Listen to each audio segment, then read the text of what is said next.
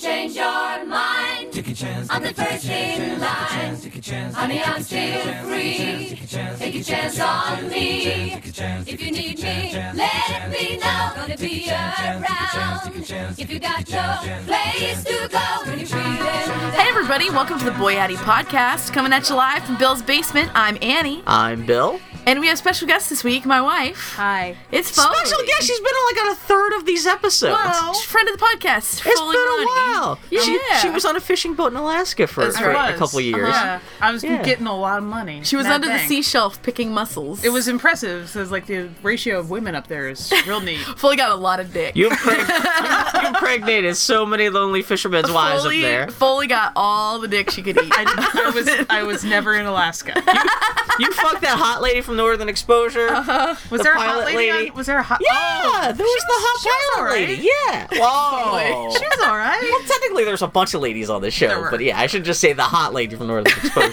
She was pretty cute. Yeah. She was kind of like the female lead. Let's put it that way. Foley's- You had an old lady who ran the general store. Foley's bonerometer, I think, is tuned a little differently than yours, my friend. Yeah. It might be. Yeah. A touch. Of that era, I'm a little bit more China Beach Dana Delaney. This is true. Which that's not. But that's same short, brown-haired pixie lady kind of little, doing tough stuff. a little. But yeah, Dan, we never. Yeah. Because they came I love how every time Bill and Foley are on the podcast, they're gonna talk about China Well, they Beach. came out. Last time we talked was what? Like we were like, oh, they announced the China Beach box set. Right. Now it's been out. Yeah. We gotta get that shit. Yeah. We do. Or at least toward it. So, Something. this is the Boy Howdy Podcast, my friends. It's where we talk about pop culture detritus. Seriously.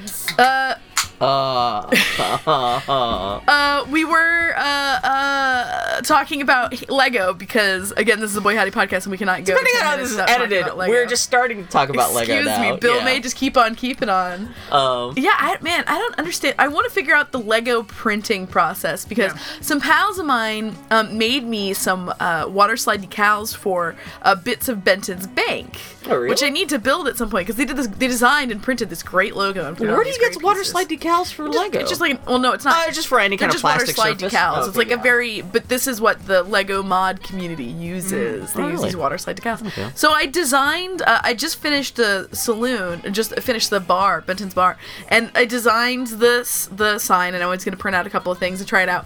And I literally read the instructions, and I got so tired just reading the instructions. They're like 14 steps. For the I'm like, decals? I'm Yeah. not cool enough to do this. I'm not going to sand the surfaces and then clean the surfaces just with read it and got alcohol. tired? Because as I a kid, did. I used to build a lot of like little models, and Yeah. they had water slide decals, Yeah. and well, these models turned out looking like shit. Yeah. But I skipped everything except dipped the decal Yep. in water, put it Uh-huh. on. Did it look like hot garbage? It didn't look bad. It didn't look like it did in the picture. See, the but it whole worked. idea the is that decal stuck. To do it so that it, But it looks like stays, yeah, and I know. it preserves and everything. You have to do all these crazy steps and everything. And I'm just Yeah, so the lazy. reason we brought this up is over the summer I bought a couple of homebrew. One is like a little 8-bit Nintendo Entertainment System, and the other one's an Atari 2600, and the other one's like a little like fake living room set It's really from like cute. the late 1970s with a so TV cute. and a little Atari 2600, and it's got custom printed pieces. Like it's got a custom printed Coca-Cola can, so that's probably a water decal then?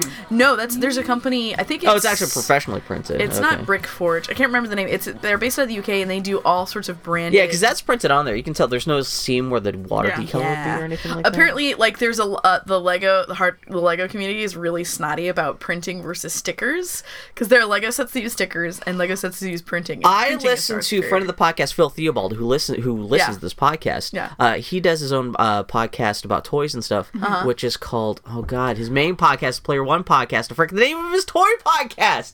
Anyway, but they too talk a lot about Lego, and they specifically bitch whenever a new great Lego set is announced.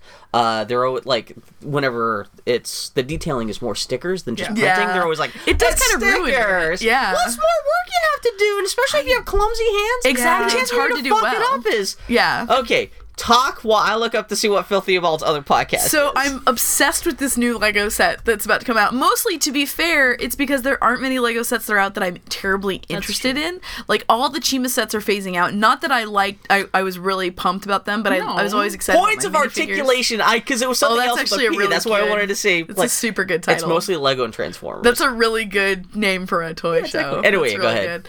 Good. There's this Ninjago set, and I could give two shits about the Ninjago line. You motherfucker. I was done. I was fucking the Godfather. I was out. Not out completely. Because you're going to get whatever winter sets come out for the rest of all time. But still, I had a display case. It's mostly full. There's two empty shelves left. I have them marked for something. Yeah. Oh, for what? I got more winter. There's gonna be more Christmas sets this year. I'm always obligated to get whatever Lego winter Christmas true. stuff. Okay, and they actually did announce just like a cool little toy shop. Yeah, it's gonna be really See, good. that was gonna be my one Lego thing this year. And this motherfucker, your wife. Bill, guess what? Look at this thing. It's got a shadow. Okay, yeah, that's the thing. This fucking set is really cool. It's really elaborate. The fuck is it called? It's called like Ninjago the Air Temple? Airjitzu. Airjitzu? Air Temple Island. This is like accidentally calling it. I saw the leak. So the fall Lego catalog leaked like a PDF of on earlier this week online, and I saw a little picture of this, and I thought, oh, that actually kind of you could turn that into an Avatar: Last Airbender thing. But I didn't really think about it because I was like, oh, that's kind of a cool looking set. But yeah, and then Andy talking about it. Yeah, so it's like I think it's like 2,200 parts. So like That's acceptable. It's acceptable, and it's got like a little fishing hut, a little forge, a little bridge, but the focus of the set is this temple, and at the base of the temple there's an integrated shadow puppet theater. This is officially called the Temple of Airjitzu. Yeah, There we go. And the shadow puppet theater is so the it's killer. Yeah, it's really amazing. It's really cool because what it is it's this actual, like, in the base of this temple, you build this little theater that actually has a light, and you can actually articulate it and do a little shadow puppet show. Yeah. Like, it's the most... because if you have extra, like, little... It's the micro figures. Yeah. Not the minifigures, but the, like, little tiny micro figures. Yeah. Is that what you put in there? So you could conceivably, like, make your own little dioramas for the puppet show, too. Because it's a little shadow show. They're, like, on a little rotating disc. Yeah. And so whatever you change on the disc will change, like, what's, like, kind of like dancing around each other. And it's just like... Right now, it's, like, two little people and two little things of fire. Yeah. So it looks like a little fire dance. But you could change that if you wanted to. It just is it's also $200. That's... $200. For something I saw online, at first I thought it was only $150, and I was like, that was more tempting, but that's like $200. Or as explained fully, I have $5 in Lego credit, so it's only $105. Oh shit, baby! How much I got $10. Good job, guys. That's because Lego shipping is a lot too. Well, no, over $75 is free ship. Oh, that's so right. I you're forgot good, about dude. that. Guys. Guys. Anyway, this set. Oh god, is the Winter Toy Shop available now? Because that would be tempting. Because if I'm gonna pull the trigger on the Winter Toy Shop, then I'm gonna be like, well, what else can I get to make if I'm gonna get free shipping, I might as well get something else. Whatever else I want. This will be my big Lego purchase over the fall. That's when I'm gonna be sitting there going, there's that Temple of Airjitzu. It just legitimately looks cool. It does, Well, I was thinking, well, you could take this and easily turn it into an Avatar: The Last Airbender thing. Yeah. And so, and I know a couple of years ago, they don't make Lego figures with like the arms that you need for Korra arms. they don't make them ripped enough. They don't have ripped enough. There was actually they had to like rip off like He-Man figure arms and like shrink them. There was they made them for the one of the Ninja Turtle sets. They had like one of the shark dudes with all the ripped arms. Oh, really? So you just take that and resculpt the head. There's just this terrifying huge torso. Did he have ripped arms but still like the claw hands? I can't remember. It was like extra. It was like 4 times. It was like the size of the Hulk minifigure. Oh, it was like a big thing. It was a sculpt. That was my joke. It was really funny. We all that's laughed. the thing, because I know they officially came out with like 1 or 2 official Avatar Last Airbender Lego sets like 10 years ago, and they were terrible. And so I went on to Bricklink last night to look for the Avatar minifigures to see what they would look like if I were to mix them with this set, and they look but they're really not good. You're better off just like home painting your own like Avatar figures. Just like saddled cat butt. If I did get this, I would just get it just to have the temple. And just like it comes with like 12 minifigures, which is a lot. Yeah, 2 of the minifigures. for Benton. Well, that's the other thing. I was looking at the minifigures. I was like, that's why a bunch of fucking ninja shit. But like, 4 or 5 of the minifigures are all kind of Western, like cowboy belts and like. One guy's got a little sheriff star. I'm really mad at one because one of the figures that I was most excited about, who was the kind of fisherman cook dude, has a big fucking smiley face button on his torso. Fuck you, Lego. Don't do that to me. It is a big smile, and it's right in a place where if like I put a Lego beard on him, it won't cover it. Like it isn't right in the place where it is. Well, if you put a backpack on him. No, it would still because it's right in the middle. What if you get him a gunshot wound? Well, the thing is that I can mod this shit. No, Andy, you're gonna have to come to this point someday. Every time I have modded a torso, it looks like shit. You can't do that on a printed. It makes me mad. It's like you're ruining. Because it's small enough no one else will notice, really. No, except for you. No, remember when I modded that hair and you liked it? Well, no, that's not a torso. No, I said every time I mod a torso. Yeah, because she's talking about like the very front, I guess. I said every time I modify a torso, every time I modify a printing, it ends up looking like So would you get the set to cannibalize it for Benton, or would you get the set to display by itself? I would get it there's a blacksmith shop, and then tear it apart and use the parts because it looks like it would be fun to build, and then tear it down. It could be like the temple ruins. There you go. It's great because you've got the actual temple, which actually kind of like generic, kind of like vaguely Asian stuff, and off to the side there's one separate building. No, that describes it perfectly. No, I know it really does. It's where they study the ancient art of ninjutsu. Foley, we're already in a tenuous area. No, I want to know the deep canon of Lego. But I got 2 buildings off the side. One's a little blacksmith shop, and the other one's got like it's a smuggler's fishing hut. Yeah, sure. Which has a bunch of like treasure chests in the roof with like golden weapons and stuff. I was hoping it's a cute set, and the bridge is really cute. There's with a little bit of water. I saw reviews complaining about the water is too bright and azure looking. It should be like a deep blue or transparent plastic. It's literally like one plate of blue you can easily swap out with anything else. But it comes like a little bridge with dragon guardians in the end. Yeah, it's really good. And like a lot of reviewers are saying, even if you don't care about ninjutsu, if you just like Asian shit. Wow. Which is really like vaguely Asian most reviews I've seen, if you like Oriental shit. Yeah. Come on, guys. You like General Tso's chicken. It's not Oriental, guys. It's Hispanic. Okay. All right, everybody. So we're going to skew away from racial jokes here because we have a real bad track record. For anyone, okay, that's the Temple of Airjitzu. Any of y'all who are even idle Lego interests, look at the set. It's because it's pretty cool. We're going to talk about this later. We'll talk about it now. That's the other thing, because, okay. Yes. Me and my situation with toys and stupid bullshit. Right. I'm already locked in for $1,500 on this fucking Yeah. I have spent my next 7 years of toy budget on a Millennium Falcon model. You have. You did. But no, Force Friday, this Friday. Oh boy, the new Star Wars toys comes out, which I normally wouldn't care about. Yeah, because. And he just did the cutest thing where she tried to like discreetly whisper to Foley, and then I was like, "Did I do something wrong?" No. She tried to do it off mic. No, I was trying to tell Foley to, when you chew, lean away from the microphone. I'm leaning. The only person who cares about this is Grumpy Turtle. Or anyone who listens with microphone. Podcast now. Listens to earbuds.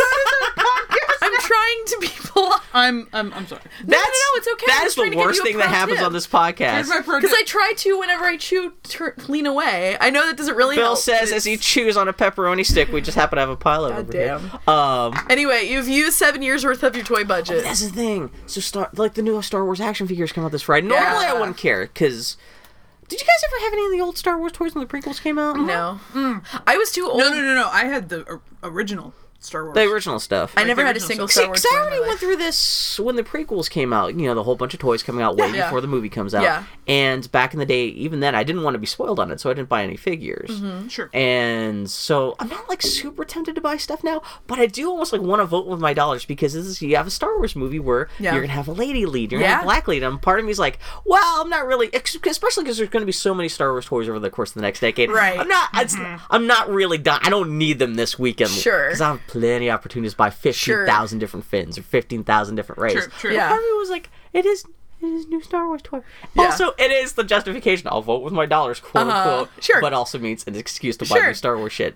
But so this Friday, so midnight this Thursday into Friday morning is when all the stuff new goes on. Amazon has a countdown clock. That's the thing. All the stores open. No, all here's the toy the thing, stores Bill. open at midnight. You know the only reason why I know that Friday is Force Friday? Yeah.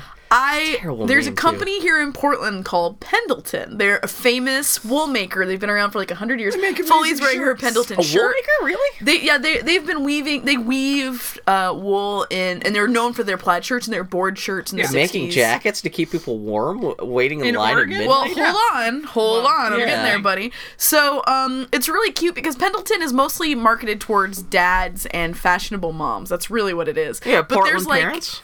Well, rich people. It's for rich people. It's someone who's like, oh, I want a casual $300 sweater that's made in India by a Portland company. I'm sure it's a good sweater. It is, but it's also, I mean, it's like, it's all like, pastels and muted tones. It's like, it's very much so a certain kind of rich mom wear. Foley's face is so sour. But there's a young portion of people who work at Pendleton who are trying to make it hip and cool and relevant. Yeah. And to mixed results. And it's hilarious because there's still this mom company while they have this, like, no, we're going to make some stuff in Portland again, and we're gonna do all this stuff, and it's really cute. So part of their attempt at relevancy, I guess, is I got an email this week that's like, hey, come downtown to the Portland Pendleton home store for Force Friday.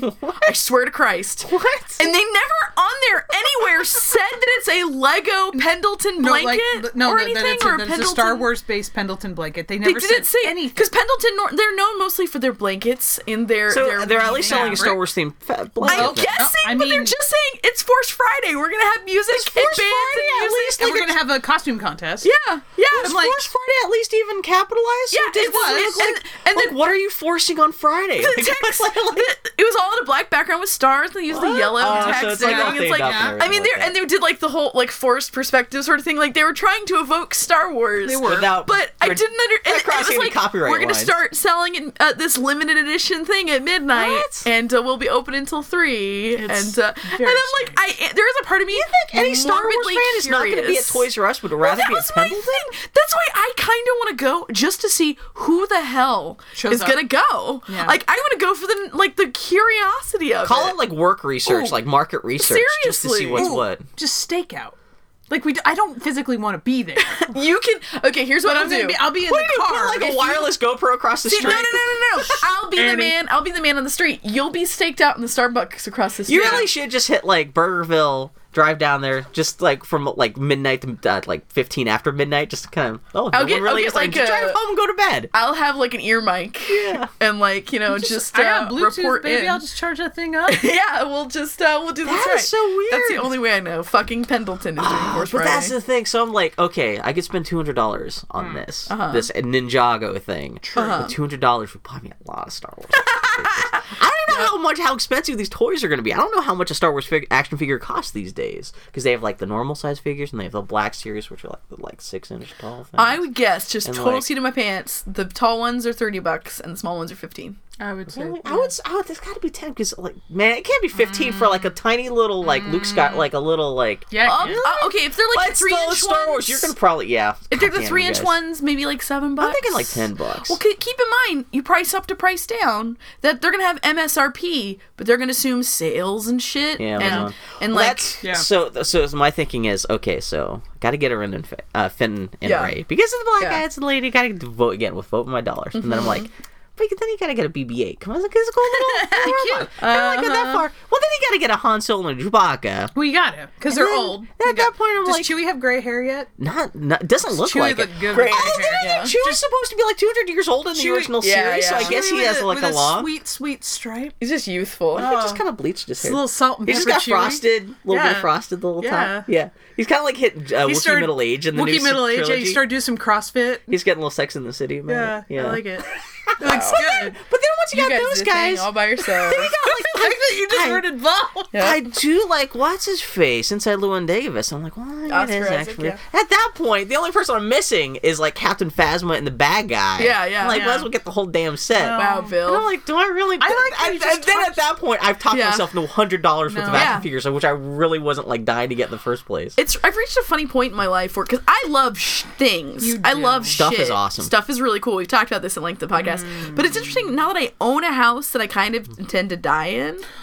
It's like what? Well, no, but I mean, it's like my point is not like next week. News to Foley. But no, it's like there's like this there's always a sense digging your of heels in, yeah. There's a sense of whenever I buy something, where the fuck am I gonna put it? Because I've got a lot of shit already. You guys have a nice size house for you guys, but it is a ranch house. One we have story. a small house. You have a garage, but you have a car in the garage. Yeah, it's not like And also, like, I don't want to get things and then stick it in my garage. Do you have a yard? You could just build like a little like a little hut? little box safe. Yeah. You could just throw junk you don't want in Like there. Foley and I are. I guess that's what a planning basement is technically, but We're planning. Well, the thing is that I don't want to buy storage things unit. and then put things away. No, that's not. You're literally not like. I don't want to have things. Buy stuff. The value is just Put it away.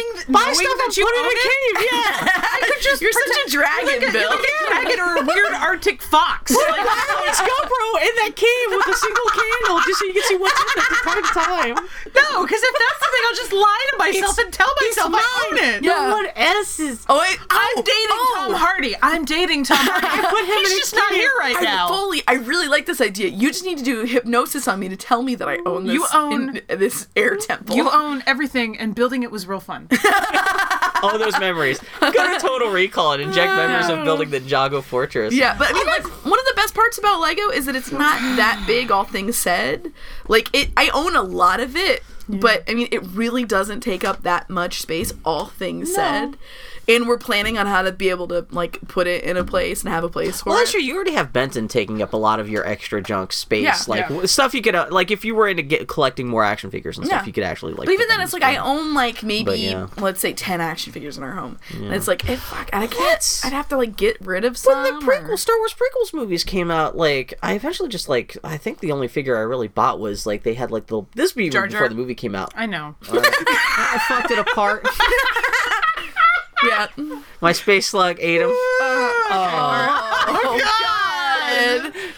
God. Broke him apart. Please edit that. No, that's the title of this week's episode. Are you killing? I fucked him apart. My space slug.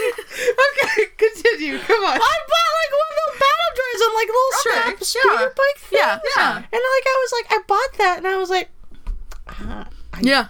it's on my desk. What do I do with it now? Yeah. And then I saw the movie, and I was like, extra, just like, well, now I own this piece of garbage. I think I gave it to like a friend's kid or something. Sure, like yeah. Because it was just really just. I paid I think I paid like $7 for that. It's weird to be That's an one adult. thing with like money. What's the inflation? It'll probably be $10 now. That's what Sure. $10. Yeah. Well, it's funny to think when you're an adult and you still have these impulses and you kind of have the discretionary income.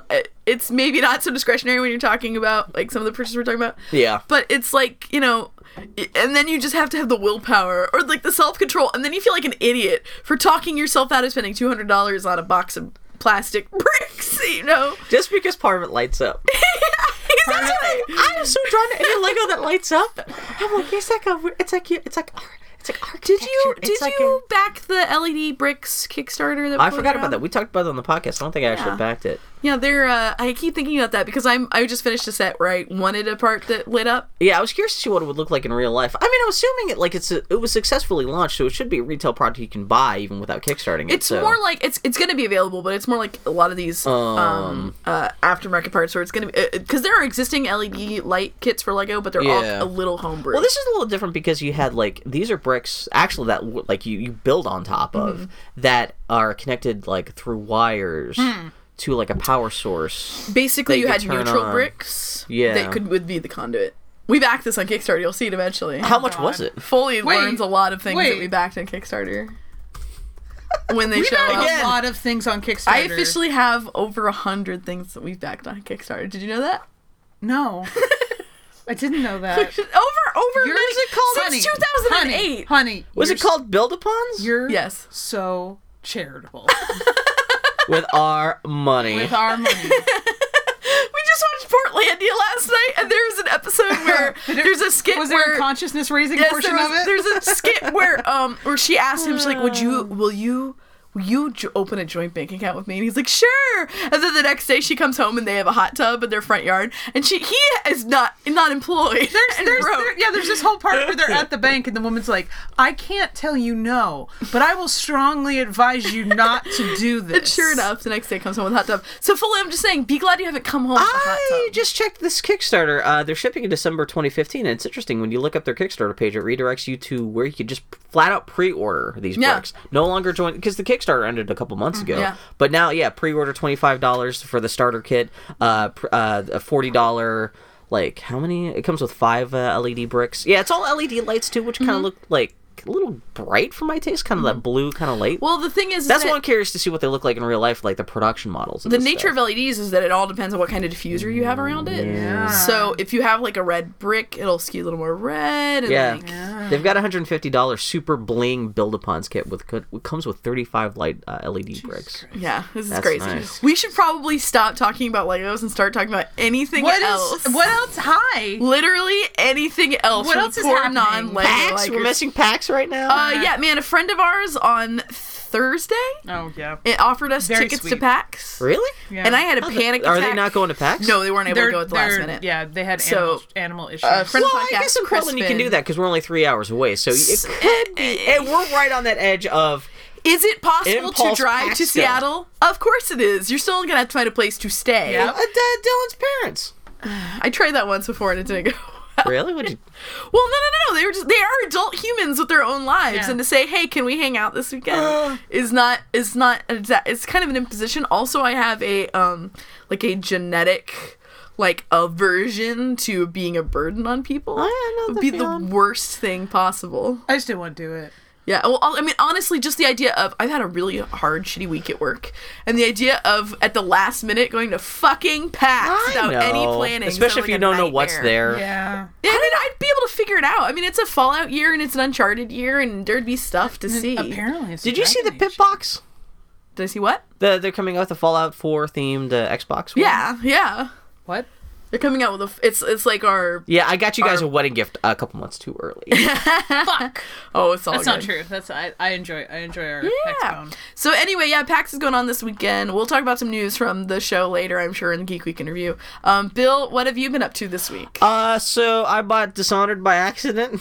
What? Well, so at E3 this year, just like 2 months ago, they announced that they're going to come out with the next generation remaster of Dishonored, which I was like, okay, well, it's one of those things where they announced it at E3, and I just automatically just put a pre-order on Amazon, thinking, well, that sounds cool. I'll wait to see what the reviews are when it comes out to see if I still want it when the game comes out, or like what people are saying, what the scuttlebutt is, because they didn't have any details or anything. They were just like, okay, this is coming out, and so the game came out with no fanfare or anything like that. Yeah. Well, Turns out the publisher did not say anything about this remaster until it came out. From the moment it was announced to when it came out, no trailers, no screenshots, no nothing. To the point that I completely forgot this game was coming out until I got the shipping confirmation from from Amazon saying, I was like, okay, well, I guess I just spent $40 on this Dishonored remastered. Yeah. So I went online to see what the scuttlebutt about it was, and everyone else is like, oh yeah, my game shipped too.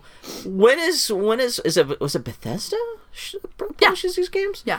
When is Bethesda going to come out and say anything about, like, what's in this game? What's new? Like, what's the frame rate? What's the resolution? Are there any extra special features? Because it's a remaster. You think they would tell you, like, what does the game benefit from a remaster? Yeah. Nothing. Okay. So the game actually showed up a day early last week. Showed up on Monday rather than Tuesday. And I was one of like only two or three people on the entire internet had gotten a free a copy early, and so like the three of us, we were the only people in the world streaming it live on PlayStation 4 via Twitch. Okay. This is how everyone started finding out what the quality of the game was. And so I was doing like a Q&A on NeoGAF about like, oh yeah, the game's only 30 frames per second. They're like, are you sure this other person, they're streaming it too, and they're not quite sure what frame rate is. I'm like, I don't know what frame rate is. I know it's not 60 frames per second, so I'll go online and stream it and stuff. And so it's not a bad port. port. Yeah. It just looks like almost exactly like the old 360 version of the last gen, because it's like it's not like the last game looked that amazing to begin with. No. So everyone just assumed, well, at least you get higher frame rate, especially like in a stealth game where like action is so important. Like you think like a slightly smoother motion and everything would be really benefit.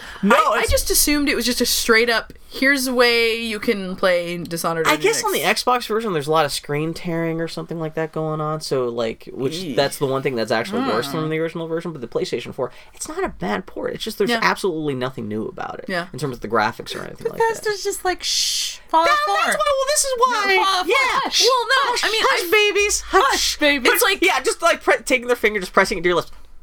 Like, I'm sure they're gonna come out.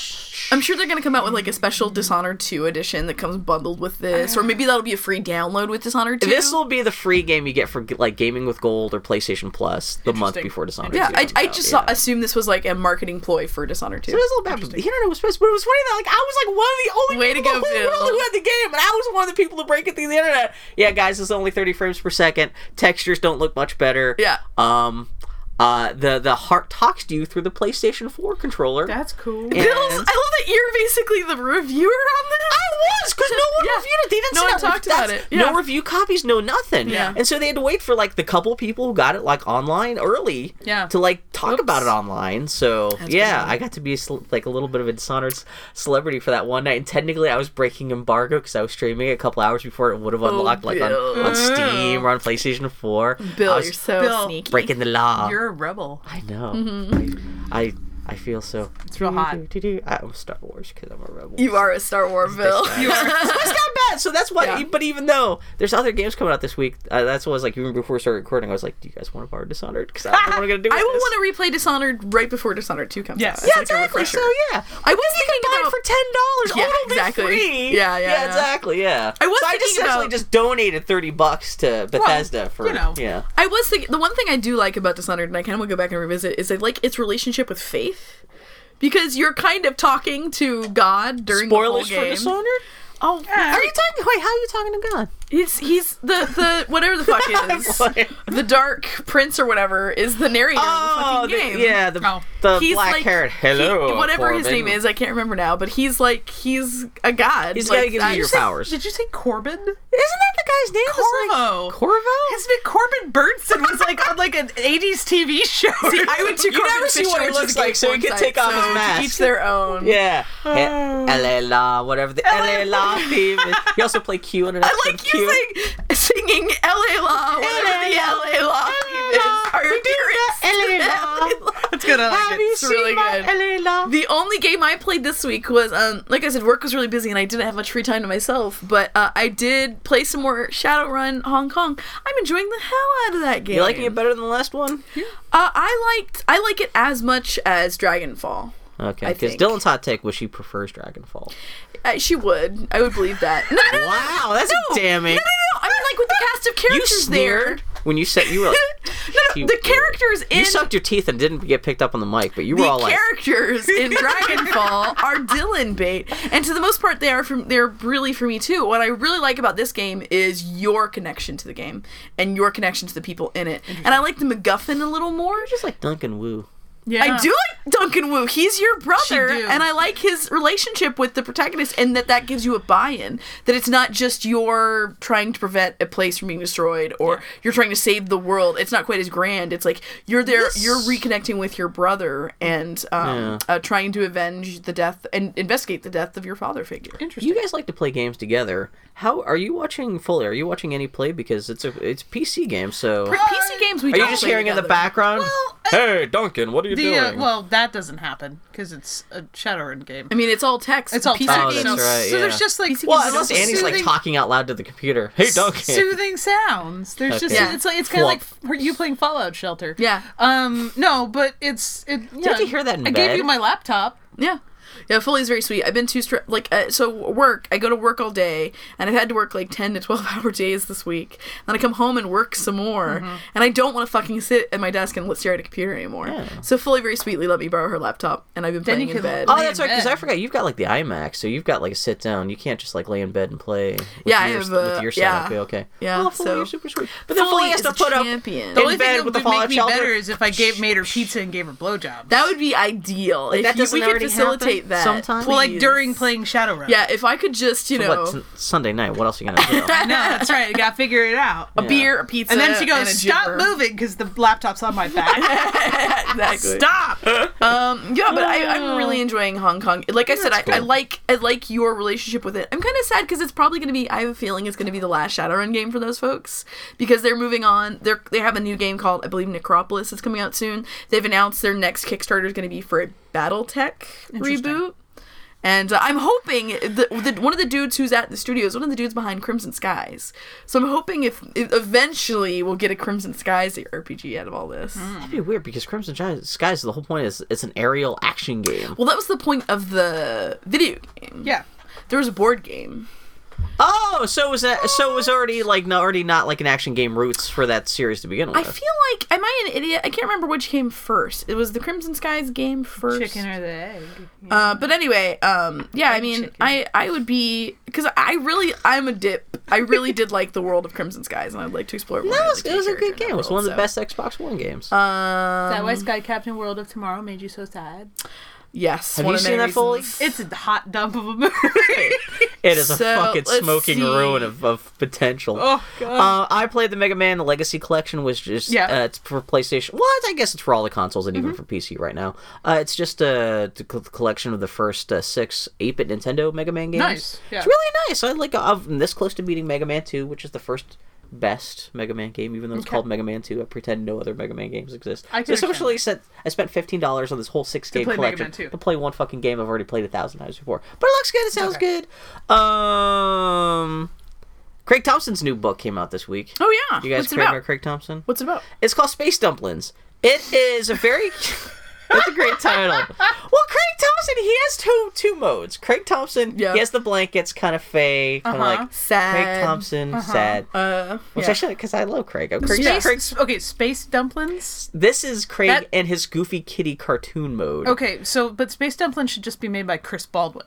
That's actually a good point, yeah. So it's prefaced, I guess, there's a quote at the beginning of the book from Moby Dick that says something about how on the whaling ship that's chasing Moby Dick, they eat dumplings, and they talk about how hard and hearty the dumplings are, and they're like more fortifying than they look. Sure. And I guess that's a metaphor for the characters in this book. Okay. The main character is this girl who lives in a space trailer park with her parents. Her dad is a deep space salvage guy. Hot. He just runs around collecting garbage. And her mom is a seamstress. What are you guys looking up? I just found the cover. At the cover. Oh, for Space Dumplings? Dumplings? At her dad. It's full color too. Her dad's full of Space Dumplings. Yeah, no, he looks like he should be playing. Who does the voice of Bender? John DiMaggio? Oh yeah. When I read the book, I totally imagine John DiMaggio because he's a big red haired guy. He's a big lumberjack guy. So yeah, he's a deep space salvager, and in deep space, there's a bunch of like monsters floating around in space. It's not necessarily supposed to take place in like Earth's future. Okay. It's just like everyone's just floating in space. You don't know what happened to Earth or where everyone came from, but everyone's just like floating around. Yeah. And so he's a deep space salvager, and his ship gets attacked by a whale. And I've only gotten to halfway through the book, but it seems that as if he gets swallowed by the whale. And his daughter, who's the main character, she decides she has to steal a spaceship and go rescue him. She gotta go get him. And so she and her buddies are the kind of space dumplings. They have not sat down and said, "Hey, we are space dumplings." We are space dumplings. But the insinuation is that they are the hardier than they look kind of people. The space dumplings, and they is us. Yeah, exactly. Yeah. So we don't understand how digestion works. We got to get that out of that space. And so in the midst of this, what makes her search for her dad, who's been swallowed by a whale, even extra challenging? I love Craig because, like I said, Craig can do like kind of either like very sincere fae kind of stuff, or he can do like the really gross kid stuff. Okay. So the entire outer space community has been largely devastated by a space whale diarrhea storm. Oh wow.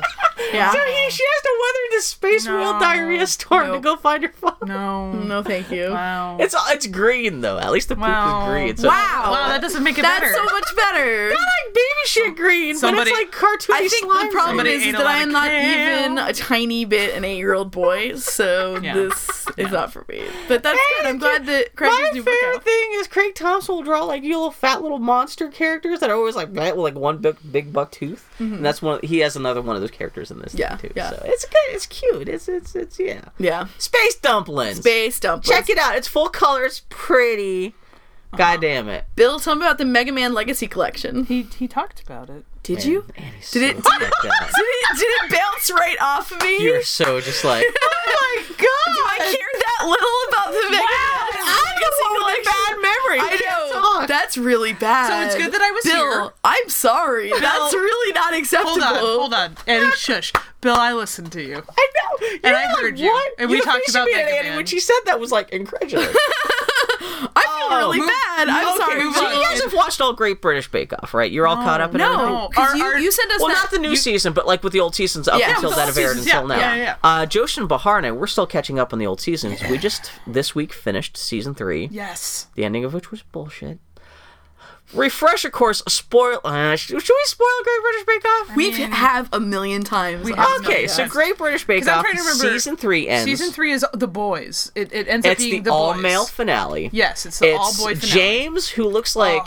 He's crossed between Harry Potter and Ron and Weasley. He's got big chunky glasses, like a little bit of goatee. He's like 22. He's a baby. He's a sweetie Scott. Yeah. He's a total cutie. He wears the sweetest jumpers. And for the whole series, he's totally a scientist. Yeah. Like, and he's totally making crazy risks and throwing out crazy flavor combinations, like chili, lime, macaroons, and stuff like that. Stuff where like every time Paul Hollywood's just like, the fuck are you making? And then he eats it and he's like, oh shit, this is actually fucking good. Yeah, it's really good. Consistent throughout the whole series. Yeah. Then there's the gay guy Brendan, who's very sweet and genteel, like 70-year-old guy he's like a half retired banker or something. I've never liked Brendan. Really? I don't know. He's so wound up at the end though, where he's like, I'm here and I'm not here to lose. Yeah. Yeah, he's very much like this. He's really maybe I wrapped like up him his more whole... now, but like, man, the first time I watched through, I was like, we thought he was a little uptight. We're kind of like, but we kind of. The other one is John. Yeah, John, who cut his finger, who had a problem and had the glove on. It was the most disgusting thing I'd ever seen. He fucked his way up into the finale. He wasn't really terrible. But he was pretty inconsistent throughout the whole series. I feel like he was inconsistent, but I feel like some of the things that he did were really, really, really phenomenal. Yeah, and then he did do some great stuff. That's the thing, because he would sometimes race down the highway at 60 miles per hour, then run over a cat. That's what happens when you try to fuck the sun. Yeah, you burn your wings dick melt. off. You burn your dick off and your wings You melt. got fucking Roman candle cock there for a couple minutes. Right. So the person who won that series was not who I would have chosen. Interesting. Okay. But we're still... That was the one time we've watched it and all three of us were kind of like, I don't know if they made the right call there. Because, spoilers for Great British Bake Off Season 3, John wins. Mm-hmm. Not James, one who seems... James fucks up totally royal. It's one of those things where technically the guy who won did the best in the final round. Right. But and that's consistently over the course of the entire series, he was the weakest guy. I would say that. I think that they had a hard time deciding, too. Yeah, well, yeah, you can see that they had a really hard time deciding. But I will tell you that of the three of them... James has the better post-Bake-Off situation. He got books. He has multiple books, and they're all fantastic. I saw on Amazon, Brilliant Baking, added to my wish list. Yeah, no, his books are great, and his ideas are really awesome, so I feel like he came out of it a little stronger. It seems like he's going to brighten the brightest future, if only just because Brendan's going to be dead in 10 years. Let's be honest, and John did well, but he's not like... Wow. But he has a law degree to fall back on, so there you go. That's the other thing. Well, that fucking... James is a fucking doctor or something. Like, he's trying to be a medical guy. He is. He's trained to be a doctor. Technically, all those guys were well off. They could have all been murdered on the set, and they would have been okay. So season They're two ghosts. Season 2 was all ladies, right? And that had my girlfriend Jo. Which one was Jo? She was the mom. Because there was a chubby lady? She's the one that won. Okay, spoilers again. Which that was fine too. We were rooting for the chubby lady, who a little more lower class. Oh, she was amazing too. All of them were great. Yeah. Okay. So now we just started season 4. And this is the moment where like, I know I've come for full circle, Hakuna Matata, circle of life. right. Because the first time I Googled the Great British Bake Off, there were all these pictures of this lady who I was like, who the hell is this? Lady named Ruby. Super hot lady. Yeah. And I'm like, oh, she's attractive. I wonder when she's going to show up on this show. now she showed up on the show. Yeah. Now I'm like, how you doing? Yeah, no, Ruby is fantastic and really super talented. I actually follow her. She's one of the very few Bake Off people. I only follow Chetna. Actually, I only follow Chetna and Ruby. Okay. And Ruby. You follow the hot ladies. Well, I follow the ones where I was most intrigued by, who have a good Twitter presence and who I was most intrigued by actually how they bake. And they're very cute and they use their Twitter really well. She does a lot of writing for The Guardian, food thing. And she's really like... See, that's what... So she's a really interesting person. Because too. Ruby kept on popping up because, well, she's also the most attractive person. She looks like a model. She's pretty. She's goddamn striking she's really looking. pretty. We were watching it last night, and the whole first episode, we're like, God damn, all of us. There's 3 different people with 3 different like sexual preferences, all going, oh yeah, oh yeah, That's pretty funny. So, but when I first looked up at Great British Bake Off, I guess it was still at the tail end of there were suspicions that she had been banging Paul Hollywood, one of the judges. Yeah. And do you know the aftermath of that? Again, this is the first thing I ever read about Great British Bake Off, because this, I think I just happened to be looking up Great British Bake Off right when she came out. Yeah. As lesbian. And she was basically like, yeah, no, not so much. Yeah. I mean, yeah, I saw the day that she, I was actually, like, the day that she actually came out it was not that long ago. And like, so it's interesting because like I'm watching the series now through the lenses of someone who knows that she was suspected of only succeeding through the series as far as she did through the benefit of Paul Hollywood like giving her favors because I guess supposedly he had a crush on her. And I can kind of see it 'cause she fucks up real bad in the first 2 episodes. She does, but I feel like there are a lot of, well, let's go back to season 2. Yeah. There's Rob. Pretty Rob. I can't believe Rob fucking drops his cake and Paul's like, pick it up, I'm gonna eat it. And and he's still on there for a bunch longer afterwards. Sometimes people fuck up and I think that they see enough potential in them that they give them a pass. If you're pretty enough, you can stay on the show. This is If Mary Berry this is one thinks thing about you. This is gonna be another point. So, season 4, another contestant named Toby. He's a white guy, mid-30s, real schlub. He shows up like he just slept under a bridge for the first episode. He really does. He's got jeans and like he almost shows up like sweatpants and like I mean, like Toby ain't got he's no not game. shaved. His hair is just all over the place. His sob story is his mom just died of cancer. He's living with his elderly dad. Yeah. And he's cooking, and one of the first things he bakes, he accidentally swaps the sugar for salt. Oh, it's real bad. And so he puts like 4 cups of salt into this thing. It's real bad. And he serves it to Paul Hollywood, and Paul Hollywood, he goes, Paul Hollywood spits it out right in his hand. It's fucking hilarious. I mean, well, that would be nasty. Mary Berry then points out the fact that John, the guy who won in the previous accidentally season, that's what he did in one of his first episodes. So she says like, hey, someone's done this before in the past and they won. Yeah. So this isn't an instant kill, but it doesn't look good. They still bump him anyway. And we're like, but Toby's a schmuck, and John was attractive, and me and Bahar was like, fuck Toby, he needs to get out of here. Yeah. If he can't fucking cook. Yeah. Me and JoJo, being middle, like 30-year-old, guys are just like, we like that schlubby guy. Yeah. We want him to stay, but he got booted off so quick. Oh, yeah. And I did look him up on Twitter, we're like, Dear Toby, me and a bunch of Yank friends, we were just catching up Great British Bake Off. We just saw the episode you got kicked off. We think that was bullshit. We love you so much. The end. And then he was like, oh, thank you guys. I thought that was bullshit too, but I had great fun. So it's funny to be watching a reality cooking show and be able to like, oh, I wonder if that person's on Twitter. I can interact with that. And then 5 minutes later, they tweet back at you and say, yeah, that was it. It's really sweet. Yeah, hence you can follow Ruby, you can follow Chetna. Yeah, so it was but poor Toby, man. Oh. So he looked like Matt Santos. His hair sticking up. It was interesting. Yeah. He's having a time. I mean, I'm putting 4 cups of salt into something that requires 4 cups. That is a lot. How do you? But like doing that as opposed to what John did was dust something with salt and like that's you not have like, to sit down. I made put this in the with salt ocean. Thing. You think you would smell it after? Yeah, it's a different texture. Like, yeah, that is pretty. I don't know, man. Yeah. Oof. But yeah, Ruby, how do you know? She's right. She's feisty. Oh boy. But yeah, I'm also watching the new series that's happening right now too. Yeah. So, did you guys get the episode? We did, but our internet was down. Yeah, for our internet most of yesterday. I can even give it to you today if you want. Yeah. Anyway, Bake Off. So, in summation, for the 80 billionth time from the Boy Howdy podcast to you, watch the Great British Bake Off here in America, called the Great British Baking Show. Even though we spoiled it, it's not even about who wins as much as it's just so gentle and so. It is the closest thing to meditation you can get on television right now. Did you? Sue Perkins, one of the hosts. She was looking for meditation apps, so I saw you linked me in, but I looked at the conversation. There are already 8,000 responses. But I also just wanted to show you that this Sue Perkins has a Twitter account. That was more about it than anything. I know Sue Perkins got a Twitter account. She's got a book coming out in the next couple weeks called Spectacles. That's nice. And the cover is just her hair and the glasses. That's cute. I will read that and go. I just want to watch her make out with Rachel Maddow. That's my not. Oh God, that's like looking into a mirror. I mean, that would be amazing. I wonder if Sue Perkins is like after Ruby came out, she's like, damn. I don't know. Oh boy. Anyway, they make a smart book singularity. Speaking of homoerotic. Oh, yes. Homoerotic things is it over? and food. Uh-huh. Hannibal officially ended last night. God.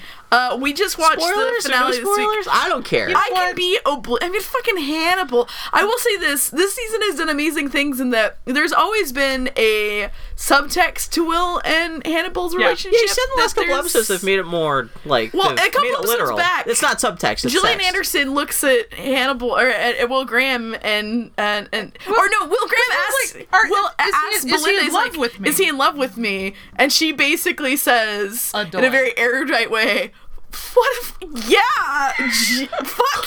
Duh. Yeah. And then there's this whole scene in the 6th episode where Will is like, you only let yourself be arrested so I could know where to find you. And Hannah was like, is this nice to see me? And Will goes up and puts his hand in the glass, like, goodbye, and walks away forever. And it's great is that then 10 minutes later, of course, they realize they need Hannibal's help. And it's actually arguably the best part of all of Hannibal is Will Graham goes back to Mads Mikkelsen, and Mads Mikkelsen says to him, I believe what you did just now was referred to as a mic drop. And now you have to pick up the microphone. I'm just like, what the hell just happened, TV show? Yeah. What the hell? Yeah. I will. Hannibal's so not good.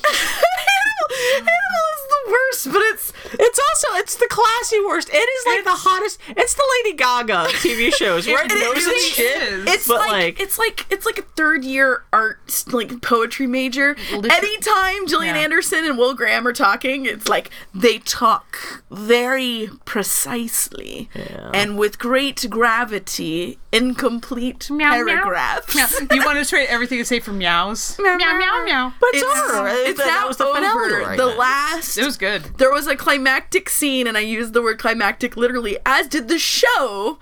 There was a murder, appropriately, a climactic murder, and they had. I'll just speak in spoilers. Will and Hannibal co-kill the serial killer that they've been dealing with this whole season. Oh, they kill the Hobbit. They kill the Hobbit, and the music they use during this very violent, very visceral fight scene is sex music. Yeah. It is just not even... it's them doing it. It's them doing it. It is not even a metaphor anymore. It is not even subtext. There is sex music that plays during this. They embrace tenderly in the sunset. No, it's a moon. And almost kiss. Yeah.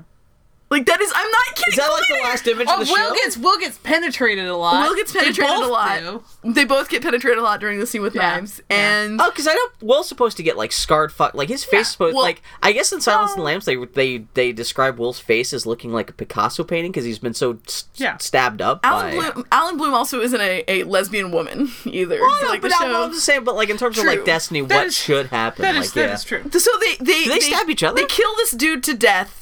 Embrace in the moonlight, fall on knives, the moonlight, and then throw themselves into the sea. That is the last shot of Hannibal. I really spoiled Hannibal. I'm sorry, any of y'all who did. They literally throw them. They embrace after the sex music and tenderly staring into each other's eyes, and throw themselves into the thrashing foam. And Will was like, it was good for me.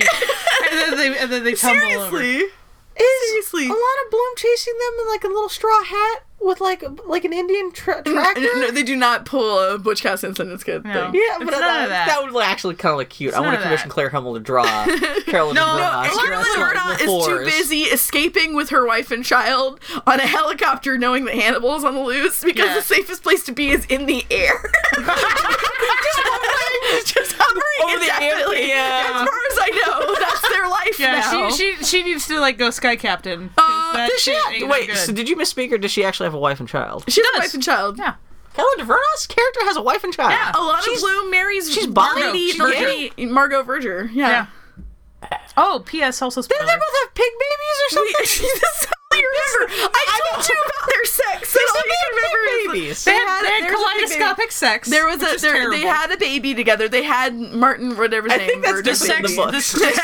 The sex didn't. Oh, the sex produce. It was bad. You read all the books. You know everything about the books. Yeah. Yeah. This is not. This is some liberties. But anyway, it was really impressive how homoerotic they let the show. Because the original book of the Hobbit ends with the guy, the character played by Dollarhide. Yeah, touching dicks. It's him and Bilbo stabbing each other and fucking themselves and throwing each other off a cliff. It's just, I'm serious. I cannot get over how. I'm glad they actually made that erotic this scene. I mean, they owned it. Yeah, you're like NBC. They entirely owned it. They're like, we're out, so we may as well. So this is the dark mirror of the end of Korra. The two guys end up holding hands and go off like actually.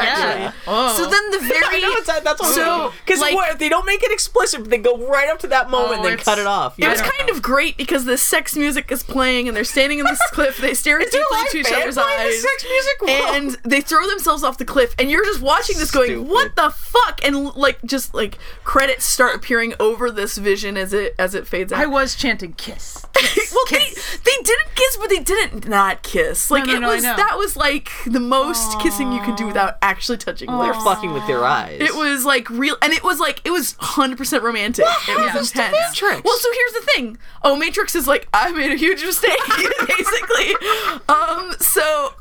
It's so laser focused on those two characters, and like everyone else would just fall away. It's machinations upon machinations at the end. Okay. But the very last shot. So before Will Graham is like, oh, we're gonna catch Dollarhide, and part of our plan involves letting Hannibal escape. Yeah. He goes to tell Bedelia, Gillian Anderson, because he's like, I just want to warn you that we're gonna let Hannibal loose, and she's just like, what the fuck is wrong with you? She's like, she is a Muppet Baby. Who's the adult who looks after everyone? She's the one. Everyone's the Muppet Baby. And she's like the only one that he says. She's like, what are you doing? It's like she's the lady on Muppet Babies, but she has no upper half because Hannibal cooked it and fed it to her. Because of course she knows that Hannibal is going to come and eat her right off. Because Hannibal told her immediately, he's like, the first thing I do on my trip when I'm free. He's like, you look delicious. He's gonna if you're going to eat anyone, that's not the worst person to eat. No. So the show, credits roll, and you're just like, what the fuck, Hannibal? All right, okay, way to own it. And then the very last shot, of course, the stinger, is you see Bedelia in this insane dress. Like, really good, really, like, deep. She dressed like a ham? How? I want to stop. Yes. I want to stop 1 second. How? Because Scully was cute. Yeah. Gillian Anderson is a cutie. She's always been a cutie. Yeah. How is she 50-something years old? Yeah. And every year that passes, she gets hotter. You should and see hotter. There's a really fucked up painting in her attic. That's what it is. Super fucked up painting in her attic. Really baby faced.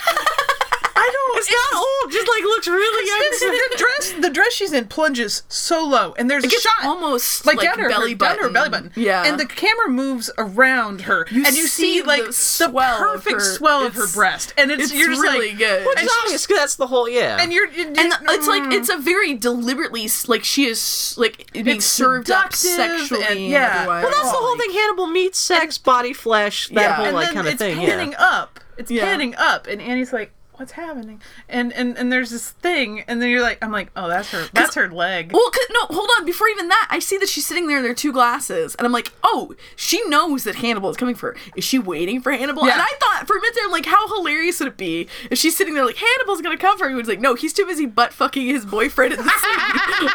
Like she's marinating herself an Italian dress and she's buying 12 cases and she's like, I might as well make myself taste good. Well, that's the thing. Like, is she literally waiting for Hannibal? She's giving up. Yeah, exactly. So you see him pull out, and no, there is a thing on the table that's all dressed and cooked, and like, oh, it's like some sort of meat thing. I'm like, oh, that's a leg. Yeah. Oh, that's Gillian Anderson's leg. And I'm watching this. I'm like, did she cut off her own leg and prep her and like naked on the table? No, she cut off her leg. When it pans, the dress has a slit, and when they pan down, she's amputated, like above the knee. Yeah, she just by herself. She cut off her own leg. Well, no, it's not. It's ambiguous because you see, it's deliberately ambiguous. Because it sounds like maybe kind of like another visionary thing where it's just like, yeah, maybe you're not supposed to take it literal. I guess. I don't know, dude. They pull out, and it's like a table that's like served for two. Well, is it cooked? It's proposes that it's for three. It's set for three because it's Will Graham. Well, so it's like, oh, what happened? Wait, is she gonna be the third?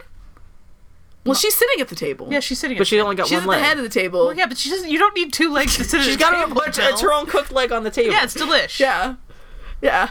And so there's a moment I guess where I already did that with the one guy who's being force fed. And she's just sitting there with her hands folded in her lap. So it's like either you read it as what? That makes her officially the classiest lady ever in anything. If she's like, okay, I'm nicely dressed with my own leg that I cooked, waiting for my dinner guests. Either you read it as she is just serving herself up for Hannibal because she knows there's no winning, or you read it as an epilogue, like now Will and Hannibal are off on their gay murder cruise. Gay murder, and she's left high and dry. Well, look at what she just sacrificed herself to be part of the game. Her, and the implication is that it's part of. Was she a character that would live into future books? Man, I cannot remember because he gender swapped so many. Yeah, exactly. People Yeah, and if you haven't read it recently, too, yeah, it's been a bunch of years. That is fucking crazy. So yeah, it's like so the thing about Hannibal is that Hannibal was at its worst when it was spinning its wheels and wasting time. And there was a lot of that. That's why season 2, I fell away. Of that. And it was really, this episode was so satisfying because there was not a second that was anything. There's a scene where a bunch of people just sit, where you have Lawrence Fishburne and Carolyn Verna and Will Graham. I can't remember his actual human name because I don't respect him. Hugh Dancy sitting in a room and they just look at each other and go, so we're going to kill Hannibal. Yeah. We're going to kill Hannibal, right? Finally. And it's like it was so kind of cathartic. Just have everybody sit down. I was like, we're not playing games. We're not, games within games. It's like, no, well, of course there are. But I mean, like, we're all just going to look at each other and say, we're going to fucking murder this. Did they have the Asian sliced up lady in the background saying, yeah, kill Hannibal? I miss Hetty and Park. That kind of killed part of my for that in the middle of season 2 when the story-wise it was at its weakest and then that happened. They did have a nice little scene Beverly Cats. Yeah. I do like Beverly Cats. The first one was like, fucking, he's eating people. Look at this. I know. I liked that at least. Anyway, Hannibal was a good time. Annie got pissed at me because we were talking about Hannibal before. I was saying it's pretty much trying what you said it more succinctly than I did, but I was talking about how X-Files looks more like X-Files with every she looks more like herself as she more gets like older. Gillian Anderson. She looks it looks like she's coming into her ultimate Pokemon. It is funny because when you look at early Gillian Anderson, it's like chiseling away at a statue, and you can finally see this is like where it's, she is one of the most phenomenally beautiful. I mean, I think that's the thing that I'll miss the most, and because there is nothing like Hannibal on television. For good and for ill. For good and for ill, there is nothing like it at all. Especially like public broadcast, not public, but like over the air, not like TV, cable or anything. Network like TV. Yeah, there's nothing like NBC. Not even. I'm sorry, but like even something like if you're like Dexter or something like that. No. There's a richness and like an owning of that shitty art school mentality. I'm just gonna do it. And there's nothing like it that mixed that didn't feel. I mean, I feel like Hannibal never felt the need to hold your hand. Nope. And I kind of, though that's can be pretentious at times, I really respect it because man, you just like, I'm gonna drop you dead center in the middle of this fucked up world, and you're gonna sink or you're gonna swim, and you're gonna like it or you're gonna not. This is the passing of a weird thing that should have, by all rights, never existed. Much less for 3 seasons. It never should have existed. Yeah. And I do respect the fact that they knew that they were going out, and that they're like, okay, we could do some cool shit. Yeah, God bless them. The shit with the Red Dragon was good. That was legitimately good. It was all good. His exit strategy with Reba was weirdly convoluted, but I have no idea. But that's true to the fucking book. Is it? That's true to the book. So there's this blind woman that he's you mentioned a relationship with. It was really some of the beautiful parts of Hannibal was with her. Yeah. The way he kind of tied up that loose thread was pretty silly. Fed her to a dog on the full moon. Well, so he's standing. It was weird in the book, too. I'll believe it. I mean, there's no way to not do this weird. So he basically tests her, and he captures her, takes her back to his house, reveals himself as this killer, and tests her, and he says, come up to me, take this key from around my neck. Don't fucking touch my face. You know where the door is. Go to the door and lock the door and come back. Yeah. And don't try to run, because I'll catch you. I got old school double key door. It was a fucking skeleton key, like a novelty. Was it? Like $1 skeleton key. I didn't. Like the one that opens like half of all skeleton key locks, like that default one. I wasn't watching that because I was too busy making breakfast. As a hardware nerd, I was offended by this. I'm sorry. At least get a fucking Does Clary Starling never show up or anything? No, they didn't give a suggestion or anything like that. He had said like we'll get to Silence of the Lambs like season 4. Yeah. Okay. Which is sad. So little. Yeah. So she goes to the door. I was talking about someone specifically. Okay, I'm sorry. Yeah. That's okay. Okay. You went off on the hardware tangent. I thought that was the end of the story. He goes, no, there's the whole, I'm explaining the scene. So she goes to the door, she unlocks it, she tries to escape, he's there. Pushes it back upstairs, like, I can't trust you. The dragon will want to eat you. But I can't let him do that, so you're just gonna go with me. He fills the room with gasoline, strikes a match, and the room starts going, and he's like, but I can't watch you burn. And then he has a shotgun, and he shoots himself in the head. And so she crawls forward through the gasoline and through the blood and everything, and touches his face that's all been blasted away, because he made her put the key back around his neck. Yeah. And so she has to get the key to escape. She gets out. So of course he's not actually dead. It was all an elaborate ruse. He had a bonus dead body around. He shot it in the face, and because he just wanted her to have to feel a dead body to verify that he died. This is all his big escape plan. So it's pretty convoluted. Jerk off motion. But thank you, I'm really Thomas glad Harris. she didn't die. I feel really bad for that lady. Oh man, that lady. She had a bad time of it. Yeah. Woof. Most people have a bad time of it. If you're not Will or Hannibal in those She should try shows. internet dating. Maybe she shouldn't. I'm just saying, clearly she doesn't have the best. No, maybe she should. Because like she had bad with there's a scene where she's talking to Will Graham and she's basically saying I should have known better. Like she's like, I've trained myself not to, be drawn to people who have who basically want dependent relationships, because as a blind person it's so easy for me to be taken advantage of, and I thought I didn't have that here. And she didn't, to some degree. It was just she's basically like, I was so excited that wasn't an element to this that I didn't see the danger. And it's just like, and Will Graham's basically like, sometimes you just want to fuck a murderer. Sometimes it just happens. You're like, Will, how's that consciousness raising feel? Feels pretty good. Anyway, Hannibal. I'll miss you, Hannibal. Oh man. So the biggest event of the week. Oh yeah! I was so distracted by the reason to actually be here. Yeah, talk about stuff. Well, I was so distracted by how homoerotic the climax of Hannibal was that we watched like 30 minutes ago that I am very distracted. This weekend, my brother and me came to town. We're going to talk about a far superior podcast. I was going to say, so here, let's take a moment. If you enjoy this podcast even a little bit and you have never heard of My Brother B, delete all traces of Boy Howdy from the internet. I am continually surprised at the number of people who don't know My Brother B versus the ones who do, because there are people in the world who I know listen to comedy podcasts. I'll be like, oh yeah, Bim Bam, my brother. And they're like, what?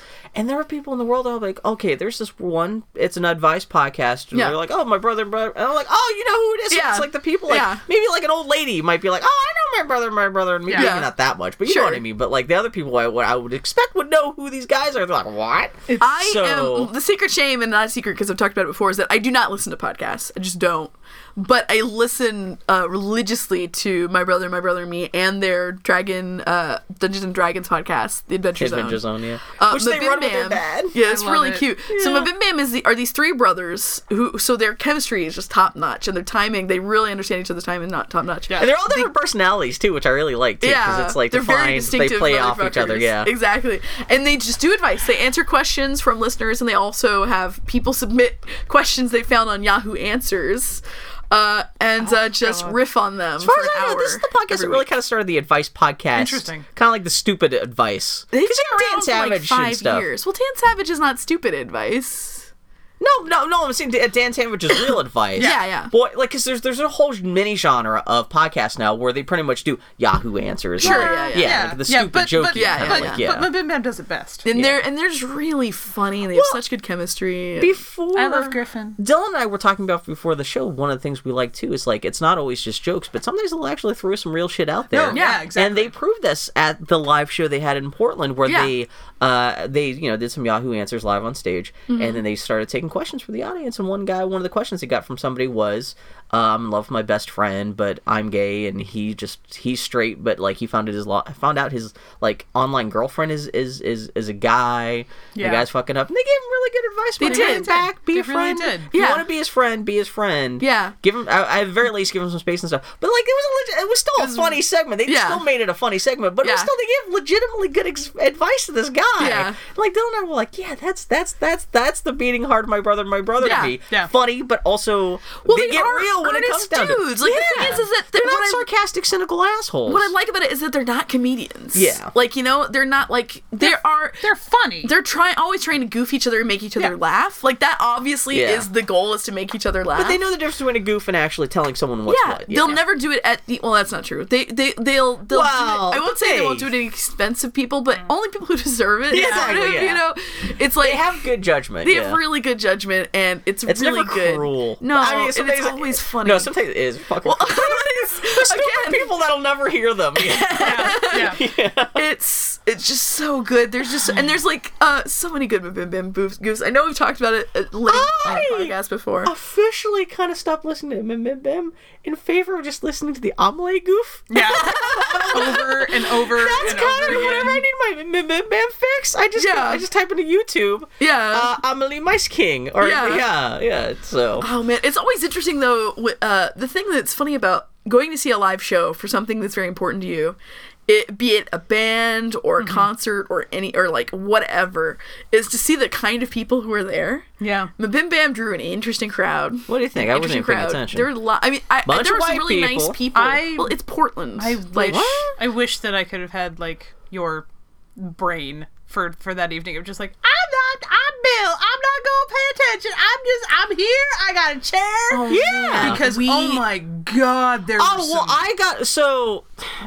Justin is a total sweetheart. For some reason, he follows me online. I have no idea why. Yeah.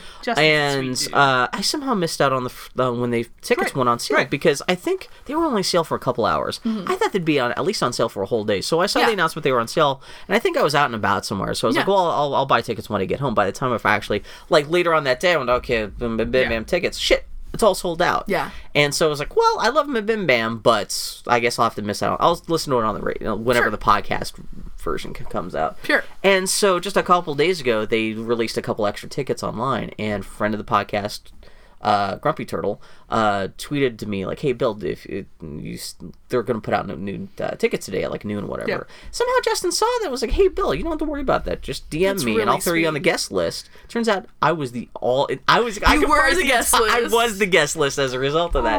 So I took Dylan, really and Dylan. I didn't realize I know she listened to Bim Bam, but I didn't realize she was she's a really huge fan. Yeah. And she's been going through a lot of stuff lately, too. Yeah. And then she was like, can I be your plus one? Because I was telling her I got the tickets. Yeah. I was telling her not even thinking that she even cared that much. Yeah, yeah. And she was like, super sweet. Can I be? And I was like, if you don't go, I'm just that the plus one's going to waste. Yeah. And she was really happy to go. It was a great show. It was a really great show. It was really nice. Yeah. And so as a result of that, like, not only that, but we got front row seats. Yeah, it was really nice. It was so cute to see the McElroys up close. But so we were. So but the people. We were standing in the queue, and oh my God, we were caught in this between two waves of bros. Yeah. Who were wearing wearing all the cologne, like all the cologne, all the bad cologne, and then like, you know how the Old Spice ad campaign is currently like Bear Glove versus Lumberjack Jizz, whatever it is. Yeah. These guys are like, why not both? And they were having a really loud conversation about the new female Ghostbusters and why it was wrong, and with slight divergences into commentary on the Chinese. Yeah, and Foley and I are just standing here like, how It's one of those things where I wonder how these people get into like my Bam Bam, because well, there's a certain political, but like I can see it still. Again, if you're just a comedy nerd, I think there's a certain kind of comedy nerd, like one of the question askers, who they get really like comedy podcasts and they think they're real funny. Yeah. You know, and so it's like these dudes know her being really loud. And I checked, and they are bagel bites. Yeah, there was one lady who really thought she was funny and was really contributing to the... Yeah, she's trying to have a conversation with them. Well, I like at the very beginning, someone shouted out, like they had a rhetorical question. It was literally like the first 30 seconds. Justin. Yeah. Justin's like, this is the one-way conversation here. Yeah. Like, that was a great way to kind of set the tone of like, we're not trying to be dicks, but we're trying to, this is us talking to you. Yeah. We're not going to be having conversations where everyone shouts out in the crowd. And the moment where they just kept yelling, shut up. Yeah. Both to each other and to the audience.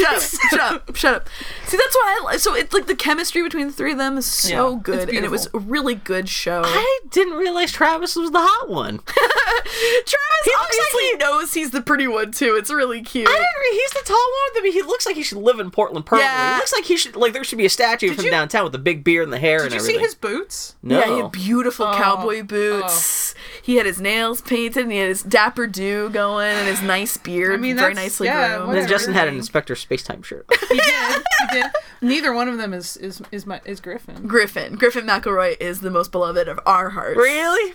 We're big Griffin fans. I love. It's pretty. If I have to rank Justin, them, and I love Travis. See, Justin. Well, Justin was also your in. Like, you knew Justin didn't you, as an entity before? Well, yeah, no. One of my biggest online regrets ever was I first encountered Justin McElroy when he was one of the co-hosts on the Joystick podcast. Yeah. And this is going back, like, better part of 10 years ago. Sure. Yeah. Back when I started listening to, like, episode 2 of that, of that goddamn thing. And because I like Joystick as a site. Yeah. And I had read some of Justin's stuff, and I really liked his, like, writing work. Mm-hmm. But I remember, like, I was like, this is Justin McElroy? He sounds like an asshole. Especially because he would laugh like a goblin and everything. Yeah. And I remember actually leaving a review for the Joystick podcast being like, I like this, except Justin McElroy, he gets on my nerves. Oh! Did you leave it with your name? Well, it was my iTunes account. I think I went back to go delete that or something ever since then, which is funny because, like, but I still kept on listening because I was like, begrudgingly, I'm not gonna pay attention to the Justin McElroy bits, and then over the course of time, I was like, Justin was the reason why. I mean, I love that whole podcast, but Justin, like, when Justin moved to Polygon, that's what, like, Justin joining Polygon is half the reason why I even cared about Polygon existing. Exactly. Anything else, like. I still, to this day, I switched so much from when the Joystick podcast ended and he went to start doing Bam Bam. I still claim that I'm the first person to create Bam Bam fan art. Because the afternoon that episode went live, the first Bam Bam went live already, he announced that he was going to start a podcast. Maybe I think it was on the Joystick podcast. He said, hey, we just did this first episode of My Brother, Me. It's not up yet, but we're going to post it next week. Right. Yeah. I created a Photoshop of it's Michael Bain from Aliens, Michael Bain from the Terminator, and then Justin McElroy in the middle. So it's Michael Bain, and me. It's still the initials. It doesn't say the only text is MB and me. And I still click because I did that so quickly. I listened to that episode. I was one of the first people to listen to that episode live. And while the episode was wrapping up, I had Photoshop open. And so that's how quickly Justin turned me from, like, on the surface, like, the first time me hearing his voice going, like, he's weird, to, like, the internet would cease to, podcasts don't make any sense without Justin McElroy there. Yeah. And I love the fact that he and the McElroys are becoming, like the modern day equivalent of, like, old radio personalities, where they really, which is fitting because I know their dad's a radio personality and stuff in West Virginia, and it's just like they really are just. I could see Justin leaving video games altogether and reviews and stuff like that, and just being an online radio. I don't know if there's a living to be had there, especially now that he's a kid. I want them to leave Polygon and become full-time Let's Players, because I do not like Let's Play, but I fucking could watch all of their video reviews on Polygon and Monster Factory all day. Foley and I are diehard Monster Factory players, but I really love the videos they do, like, because Polygon does all sorts of reviews where it's the reviewer and another person they're talking to. Yeah. Like, they do this with all the personalities pretty much on Polygon. But when it's Griffin and Justin, it's beautiful. Man. Like, their Goat Z review is so good. I watch that over and over again. Cat lateral damage. Ever listen to the Besties podcast on Polygon? No. It was Griffin, Justin, and another guy. I think it was Chris Plant. and it was the next best thing to another McElroy production, because he had two of the McElroys there. But Chris Plant, he had this character, like, he did characters and bits and stuff. He had this thing called the Fashion Giraffe, because they would talk about games and stuff every week. But for some reason, he would put on this pretense of like, oh, my throat is sore, I gotta go take some mints, and like he would make a little sound like, okay, I'm going away. And then suddenly, like, you'd hear come back to the microphone, him doing this Fashion Giraffe voice. I think maybe when they were playing Animal Crossing, they were talking about voice design. That's how it started, but it suddenly became this recurring character, the Fashion Giraffe. And Justin hated this bit so much. And Griffin would tolerate it, but Justin hated it so much.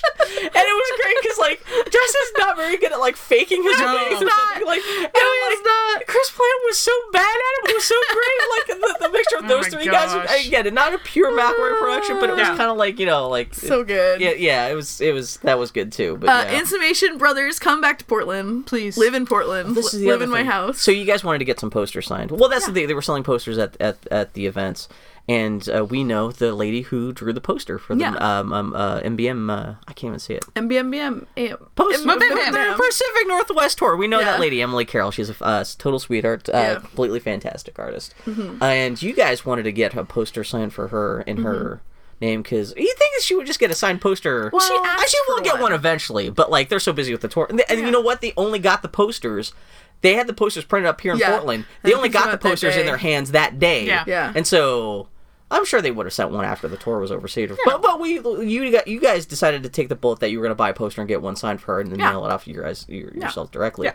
But you guys were totally tired, so you split a little bit early. So me and Dylan decided to take up the mantle of getting the poster. It was very sweet. When Dylan offered, I was like, "Are you crazy? Okay." Well, that's the thing. So they had 600 people there.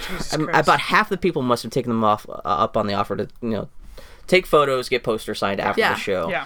And so it was about an hour and a half. It took them an hour and a half because we were fucking around. We were deciding what we were doing. So that meant me and Dylan were not even at the back of the line. We were sitting, like, watching the line dwindle until we finally caught up. And we were literally the last people to get posters signed. Emily's poster was the last poster to get signed that night. Yeah. But that meant those guys were already tuckered out from having flown in the night before, hadn't eaten. Yeah. Just did 90 minutes of signing 300 posters and getting photos taken with like 200 people. After an hour to an hour and a half show. Exactly, yeah.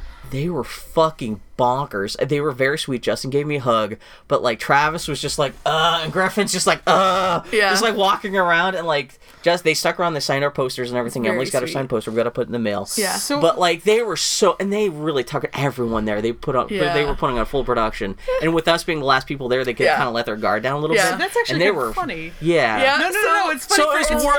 It's funny. Foley surprised the hell out of me. It's funny for other reasons. You were the last people. So Foley was having a hard time because don't do well with crowds. Don't do well with crowds, and there was a fucking crowd, and there were a lot of It was a crowd, and it was and Aladdin is a weird venue anyway, and it's so it's so small. It's a dinky venue. Foley. So afterwards, I had proposed to Foley. I'm like, I don't want to fucking wait in a line. Let's just wait until the line dwindles down because I don't want to be stuck in a Cologne sea listening to someone make racist cracks and misogynist cracks about the new Ghostbusters movie. I don't need to do that with my free time. So we went and sat in the theater.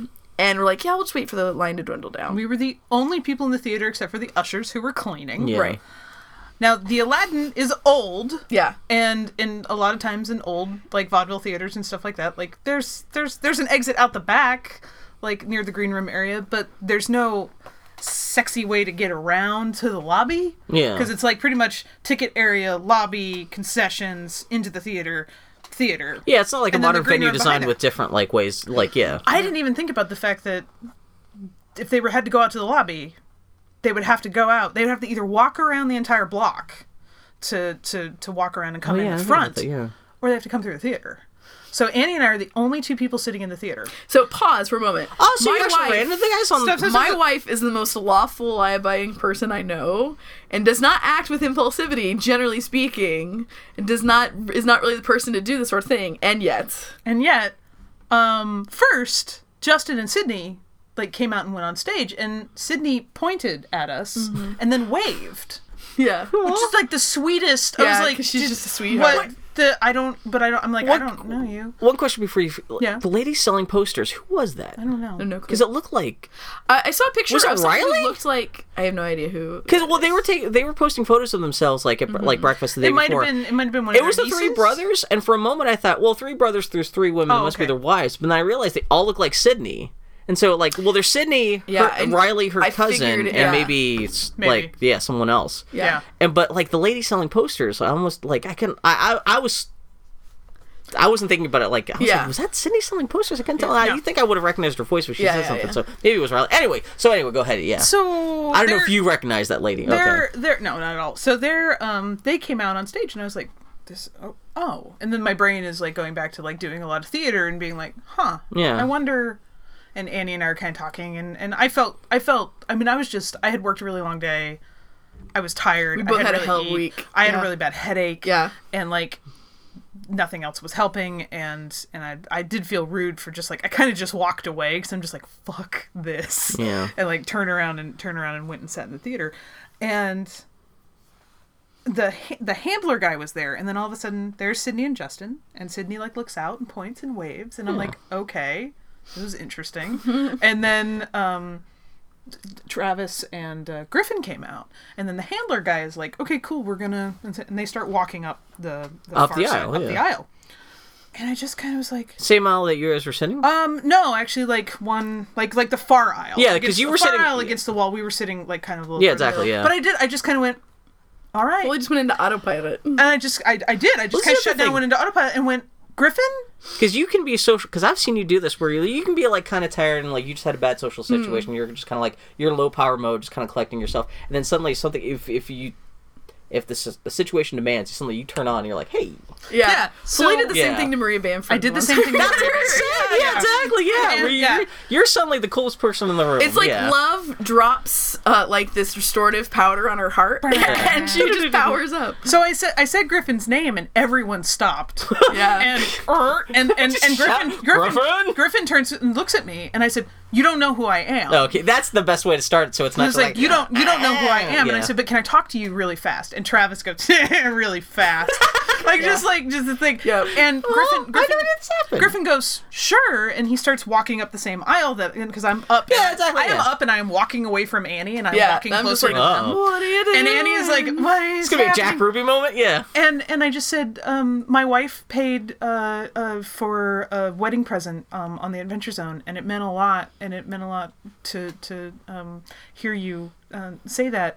And my name's Foley, and her name's Annie, and his face just instantly went, yeah. And because he had thought that what she wrote was like the sweetest thing ever, and made some funny comments on the Adventure Zone, and it's a really touching thing, and I'm really happy that she did it for me. Mm-hmm. But I wanted to thank them for it, and I was like, anytime I'm having a bad day, you guys make me laugh. And I just want to say thank you and give you a hug. And Griffin just goes, yeah. And he comes up and he gives me like the best hug. Mm-hmm. And then Justin goes, I want a hug. and he puts his arms out, and then so I hug him, and then Sydney's like, and then Travis goes, all right, I want one. Well, this is the moment. Yeah, all right, fine. And so Travis, we'll sign on for this. So Travis hugs me, and I sit, and I was like, that's it. I was like, you guys, I said, there's a lot of people who are really excited to meet you. Have a good night. And I walked away. And I was like, yeah, it was fast. I didn't want to So that's cool. Yeah, you actually got to see, that's because I was the first person that fully they hugged. primed the hug pump. And I was the last person they talked to. I can't believe they actually did even feign fakes, like, they actually signed these posters because they, like I said, they were fucked up at the end of that. Yeah. And in a way that, like, they weren't being, like, they're being totally honest. retired. Yeah. Like I said, as soon as Justin hugged me and we said, like, hey, thank you so much and everything like that, he was literally just stumbling in the back just to, like, I guess, go out to the car and just, like, get back to the hotel. Get more hammies, I guess. Yeah. Wow. Poor guy. The one for Emily is really sweet. So good.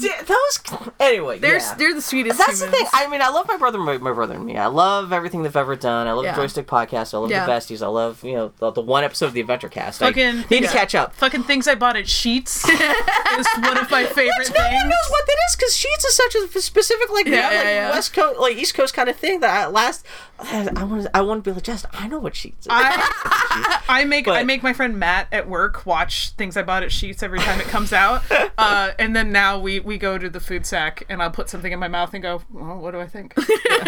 But I love as much a fan as I am of those guys doing that other stuff. I like them just more as people. Yeah, they're just really solid humans. Everything I've ever seen them online, other people talking about them, their reputation with people is just like they're they're good cool people. Yeah. So in summation, I'm gonna delete all Boy Howdy podcasts and just set up everything to be a redirect to my brother, my brother, and me. Yeah, is the plan. Because really, even if you listen to my brother, and me for some reason don't decide that it's your cup of tea, just check those guys out on Twitter. Just see what their output is. If you're into games, they'll have them do video game reviews. Justin and his wife Sydney do an amazing podcast called Sawbones. They used to do a great medical history. Oh God, what was the dish? Yeah, they did a great. Yeah, they for the longest time they were not the longest time, for maybe about a year they had a podcast just about TV stuff.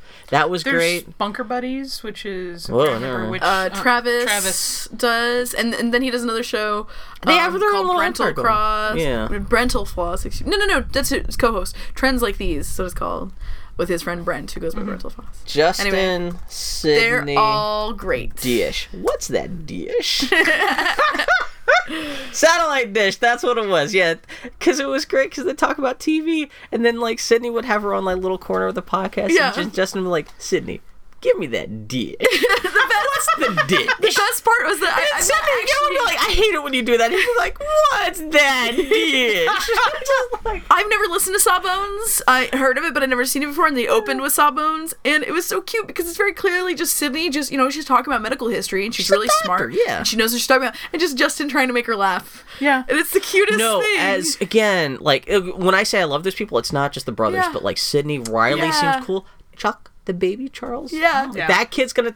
How can that kid not turn out to be awesome? Yeah, I mean, that whole family, and it's fascinating to see that much love. Yeah, and also like Sydney's gorgeous, and Justin's Justin. Like, he's a total cutie. Yeah. But man, find the person in the world that makes you laugh. Yeah, and that's lock what happened. That shit down. That's what I'm saying. Just their existence as human beings makes me even happier than anything they put out. I'm just glad that they're there and they've all found each other. Yeah. Brothers who still work with each other and still like each other. Yeah, and it's they're adding to the ultimate good of the universe. They are. Bless them. Bless them. So there you go.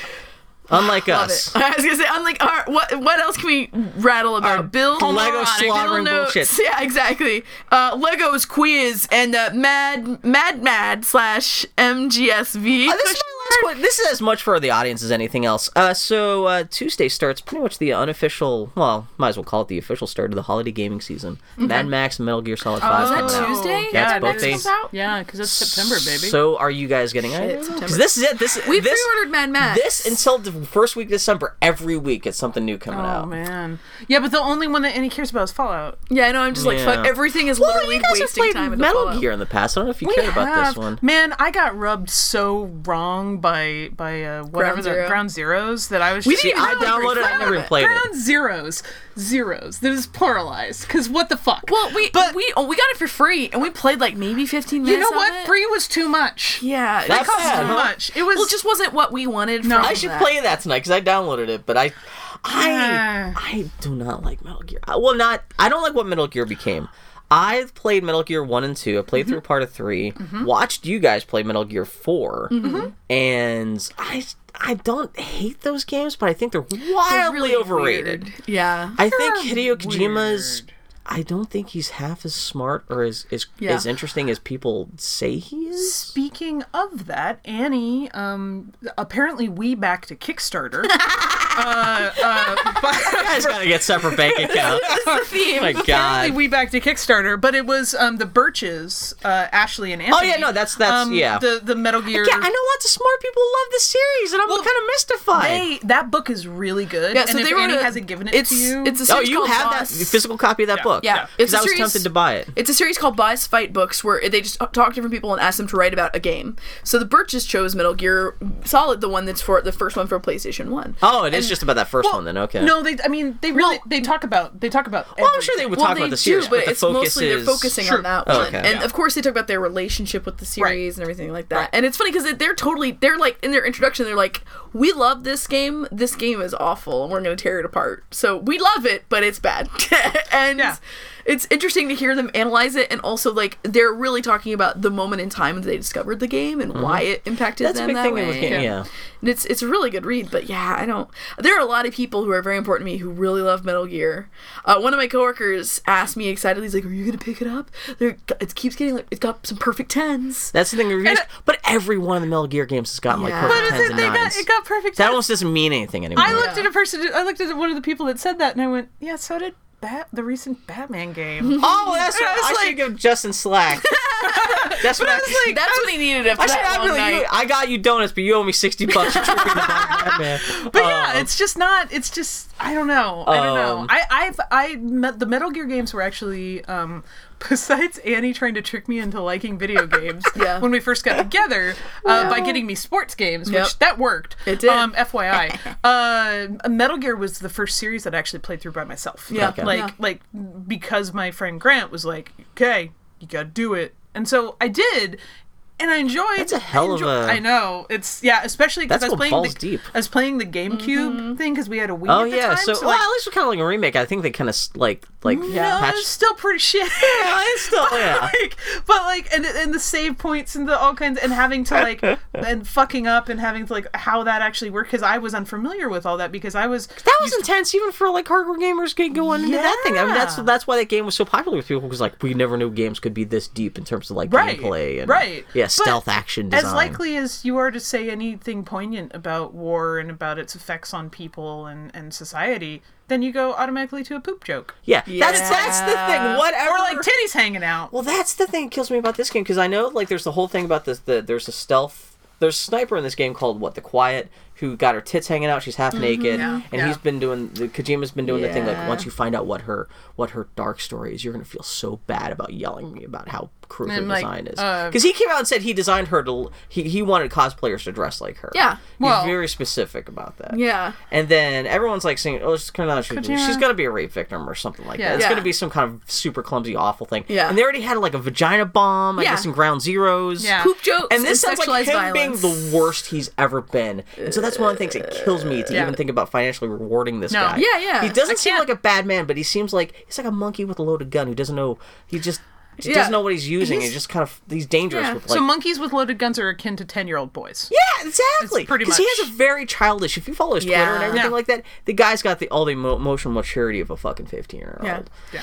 It's really interesting because I feel like he was trying to do more dramatic things in games earlier than people were really interested in engaging in that. Yeah. But it's hilarious because he was breaking ground and his games are important in that regard, but he's still in that same mode. Yeah. And he hasn't evolved. Yeah. And he hasn't. Technology has advanced, but he's still the same 15-year-old that he was when he was putting together the first Metal Gear game 20 years ago. Whereas you take a game like Spec Ops: The Line, which is an indictment of both that style of game and also military. It's basically what Kojima wants to do without the shit in yourself jokes. Yeah. Mm-hmm. And that's a I just want another Snatcher game. That's what I want. Snatcher you actually is real like good. that? I like Snatcher. Well, it's Snatcher was his ripoff of Blade Runner. Oh, okay. Adventure game. So it's more about Genesis. the Blade Runner than anything he did? I only played it on emulated. And I don't know. It was like a weird enough game that I was like, I want this. Well, if you guys want to, I did throw down, very begrudgingly threw down a pre-order for Metal Gear Solid 5. I haven't played it when I have no games in next June. This seems like it's going to be the last Konami re-release, or Konami retail release, so that's a big thing for me, because that company is definitely going to exiting video games entirely. They should just go full-time into making action figures. Some people are suggesting they might do that, because their action Amiibos figures are amazing. Konami? No, Konami that's Square Arts. You're thinking of the play arts. Fuck! Wait, did they do some Metal Gear stuff? They did. We have the big boss. His leg popped I screwed up. His leg popped off because the cats knocked him over. But this is also... He's all butt now. That's canon. I mean, this is also the last Metal Gear game, which is not nothing. Yeah. And I kind of wonder, because, I guess the timeline matches up that this game should end with the beginning of the first 8-bit Metal Gear game from 30 years years ago. And so a lot of people are suspecting, like, the game's pretty much got to end with you pretty much the title screen of the first game. Interesting. So I'm kind of curious to see if it does that. And B, no one's going to be talking about anything else for the next month. So I'm not going to be able to listen to any podcasts or anything. Right. That's part of the, like, it's funny that I will buy video games just go, like, so you can be if part I of the listen to Giant Bomb, Yeah. at least now I'll understand what they're talking about in Giant Bomb this week or something. Yeah. And I do know, again, I know a lot of people in the game industry who love Metal Gear and stuff like that. So I'm not going to be able to tolerate it. So this is really me kind of buying into the conversation begrudgingly. So we'll see. But yeah, but Mad Max. I forgot Mad Max comes out this week. Shit. Yeah. We have it pre-ordered, and I don't know. You thinking about? We can borrow my copy. I don't know. I mean, there's nothing else out to play right now. I'm gonna finish Shadowrun, but then I'm just waiting time. We'll talk about this Geek Week. Then I'm just like next week. I'm just gonna delete everything that's not Dragon Age and just go Dragon Age. Yeah, well, that is part. We'll talk about that in a little bit. Did you ever, like last week? I didn't listen to your guys' thing last week. But I do sometimes listen to you when I'm at work. And it feels so bad. While I'm building things. Dulcet tones. I just want to hear your dulcet tones. My friend Matt believes there are actually 3 people normally on this. That there's Annie, there's Bill's normal voice, and then there's some other person that comes with Bill. Goblin. He's like, who's that third person? I'm like, no, there's just 2. But did you talk about Borderlands already? Did that? I think we talked about Tales from Borderlands. No, Tales. No, you didn't. You talked about it a little bit last week. It's really good. Yeah, I'm still enjoying the fuck out of the game. That's all. Yeah, it's good. Thanks. Play Tales from Borderlands. Okay, now what? Well, we're going to talk more about Borderlands because we're going to talk about the movie in a little bit too. Yeah. So friends, there's going to be a movie. If you can even imagine such a thing will happen, we're going to take a little break and be back for the Geek Week in review.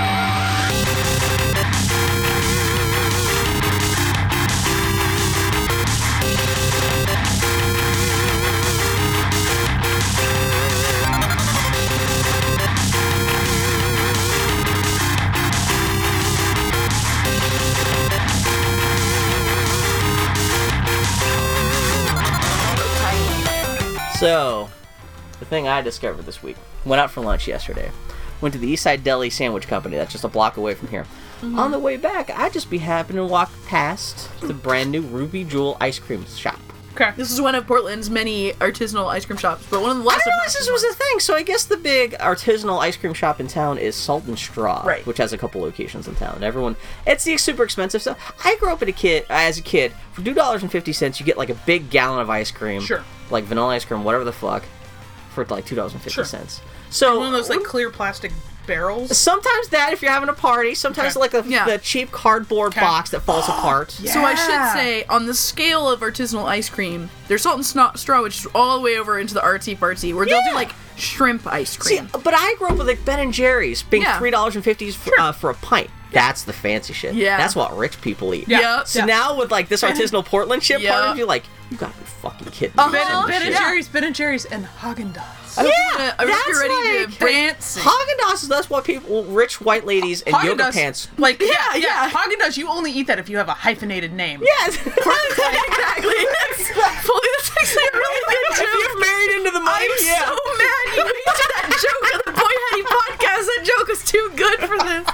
The thing about, in Portland, like these fucking ice cream places, you're gonna spend a $5 bill getting a single scoop. Yeah.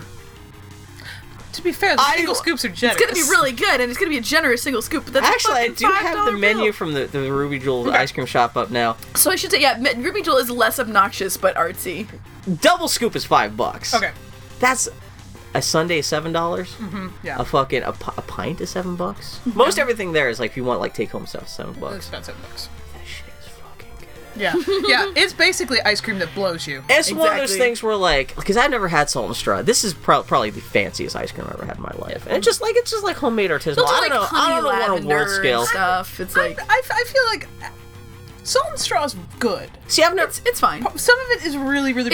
It's novelty. It's the weight that I object to. Salt and Straw is like you have an hour queue to get to Salt and Straw. Oh, I thought you meant how it's hard to pick up. No, yeah. I don't have a problem with that, Bill. That makes me fat.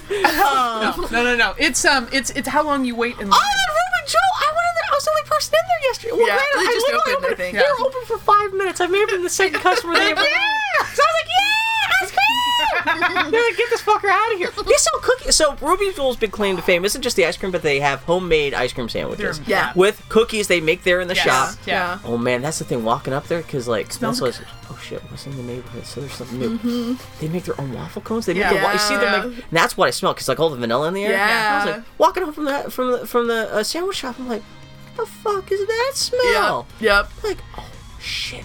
Why is an ice cream shop smell like good baked goods? What are they doing? That's when I walked in there and realized that they're... the waffle cones And well, because they also have like a garage window, so it's not just a plain glass window, but they open up the whole front, so all the smells. It's the best advertising in the world. That's like what they did in their North Portland. Yeah. So you've seen that stuff too? Yeah. It's kind of like Porque No actually does the same thing, and they're located right next to them, where it's like they just open up the whole front, so it's open air. Porque, hell no.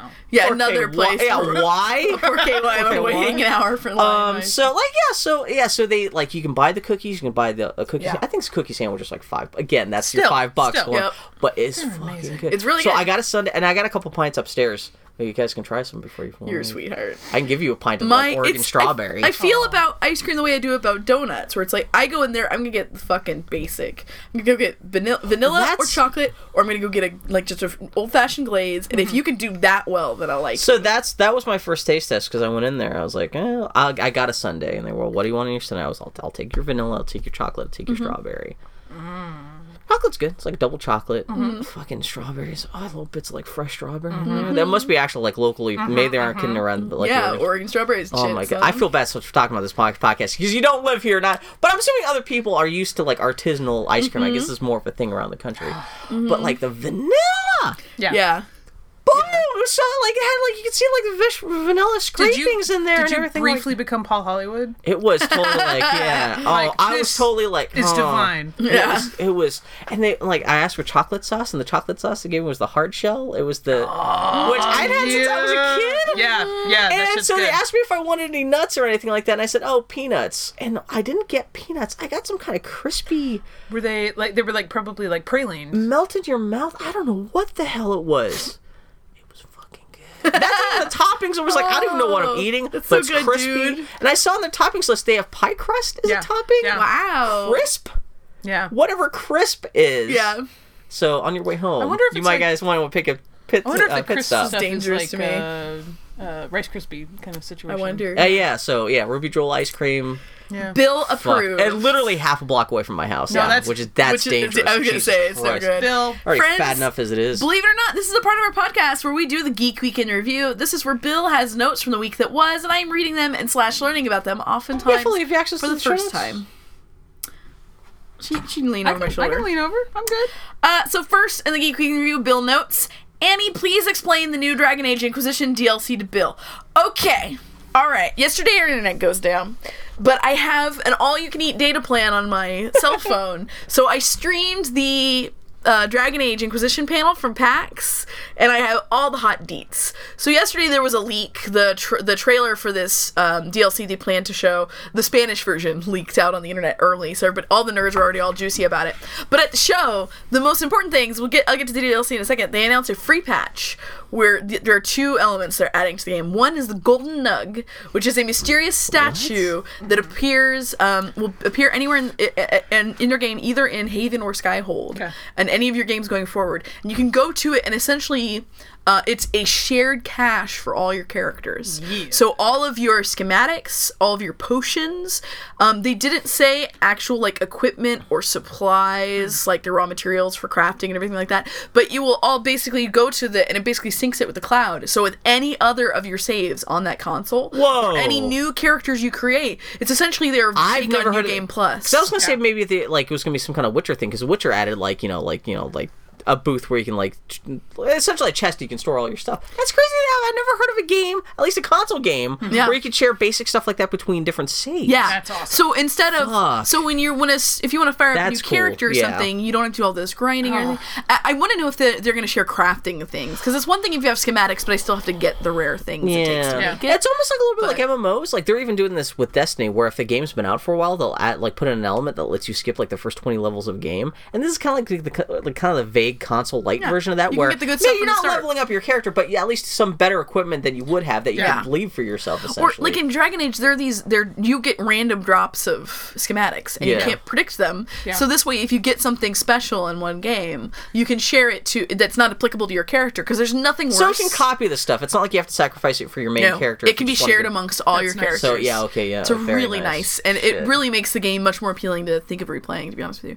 They also announced, this is very exciting to me, new casual clothing. Yes. Because in the game, when you're in Haven or Skyhold, and you're basically your home base, you fucking wear these pajamas. You are straight up in your gym jams. Bedazzled gym jams, where you got jewels in your titties. Is it just you or the other characters? Just you. It's your outfit. Nobody else is wearing pajamas. I want to see Josephine in her pajamas. I do too. This is your casual her golden outfit. Pajamas. It's the worst part of Dragon Age. It's so obnoxious. Every single part of it is bad. It makes me crazy, because then in all these really important conversations and things, and then you're dressed like a freak. You're fucking in your fucking pajamas. With your sparkle titty pajamas. It drives me crazy. It doesn't look good on either gender, because we played boys and we played girls. And, they all look awful. So what's the new casual gear? They haven't, they just mentioned it during the panel, and I was streaming it on my phone this big, but it looked like there were like 20 new outfits. Like they had outerwear, they had casual gear, like all sorts of stuff, and they were like, it took a long time because we had to test them, all these outfits and all these fucking cutscenes and stuff. But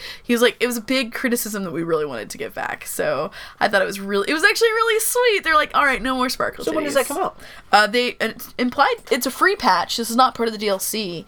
It's along with, they had tinted armor and like a stared cache for all your stuff. Fallout week. That's cool. And I don't know. I think it's going to come out next week, or it should be on the 8th, because that's the day when they have new DLC coming out. New DLC. So, Bill, allow me to explain the DLC to you. So, the end of Dragon Age Inquisition, it's kind of intense. Well, I should make it like, yes, you know. Well, the stage they set in Inquisition is nuts, because the whole point in Inquisition is that this is a world of conflict with all these various parties who are battling against each other, and you are, as the Inquisitor, bring together all these various peoples who are normally allied against each other to face a common foe.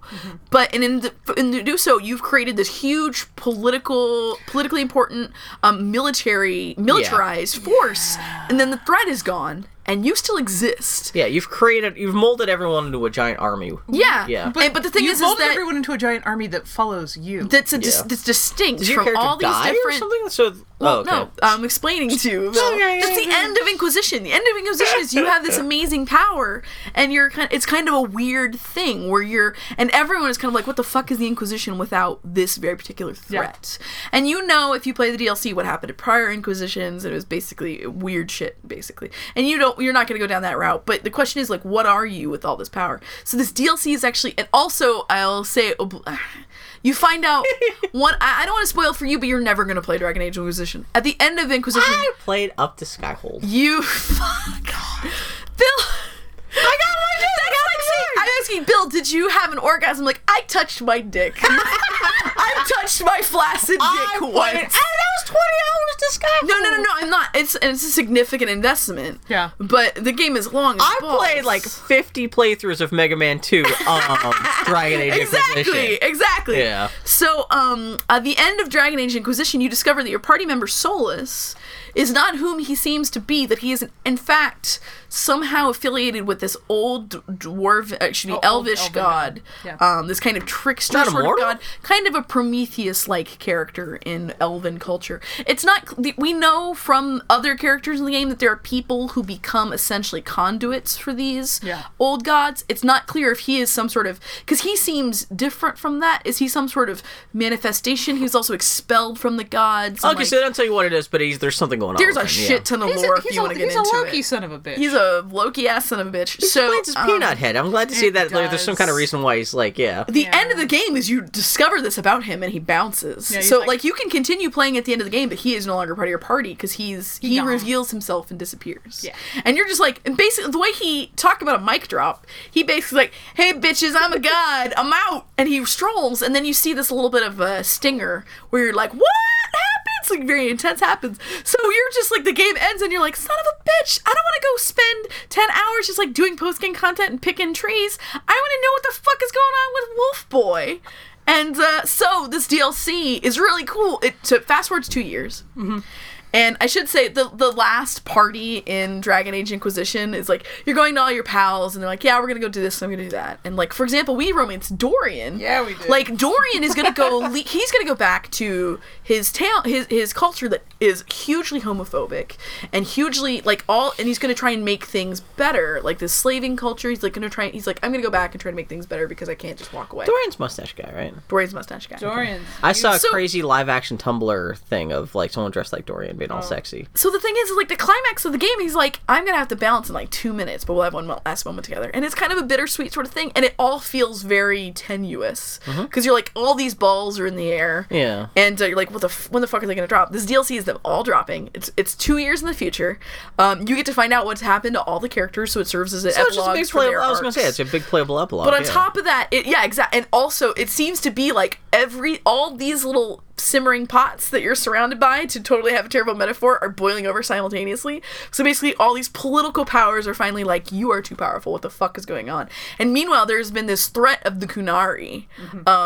We've never seen, like, there have been rumors of a Kunari invasion throughout all of the Dragon Age games. The Kunaris are always this threat that they're basically in Game of Thrones, how sure you guys are all dicking around, but they're fucking zombies above the wall. This is the Kunari, offstage threat just ready to enter stage. Exactly. Just, like, fuck things up, yeah. The Kunari are the zombies above the wall, and so apparently this is like all. Have they said that this is going to be an element in this DLC? Yeah, the Kunari are attacking. All the kingdoms are finally like, you're way too powerful, and something with the rift in your hand. Something is happening, and it's starting to kill you.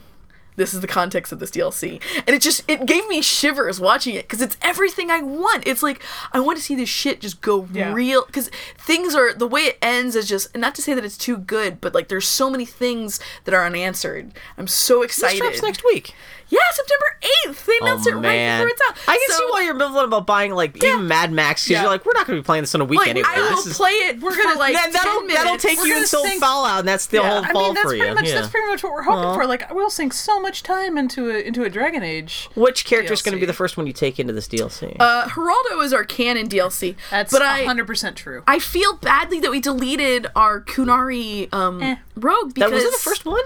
She was our first one, and we didn't feel emotionally attached. It would have been interesting. We didn't feel emotionally attached. With the Kunari attacking, like, that would be intense. Are you still playing Fallout Shelter?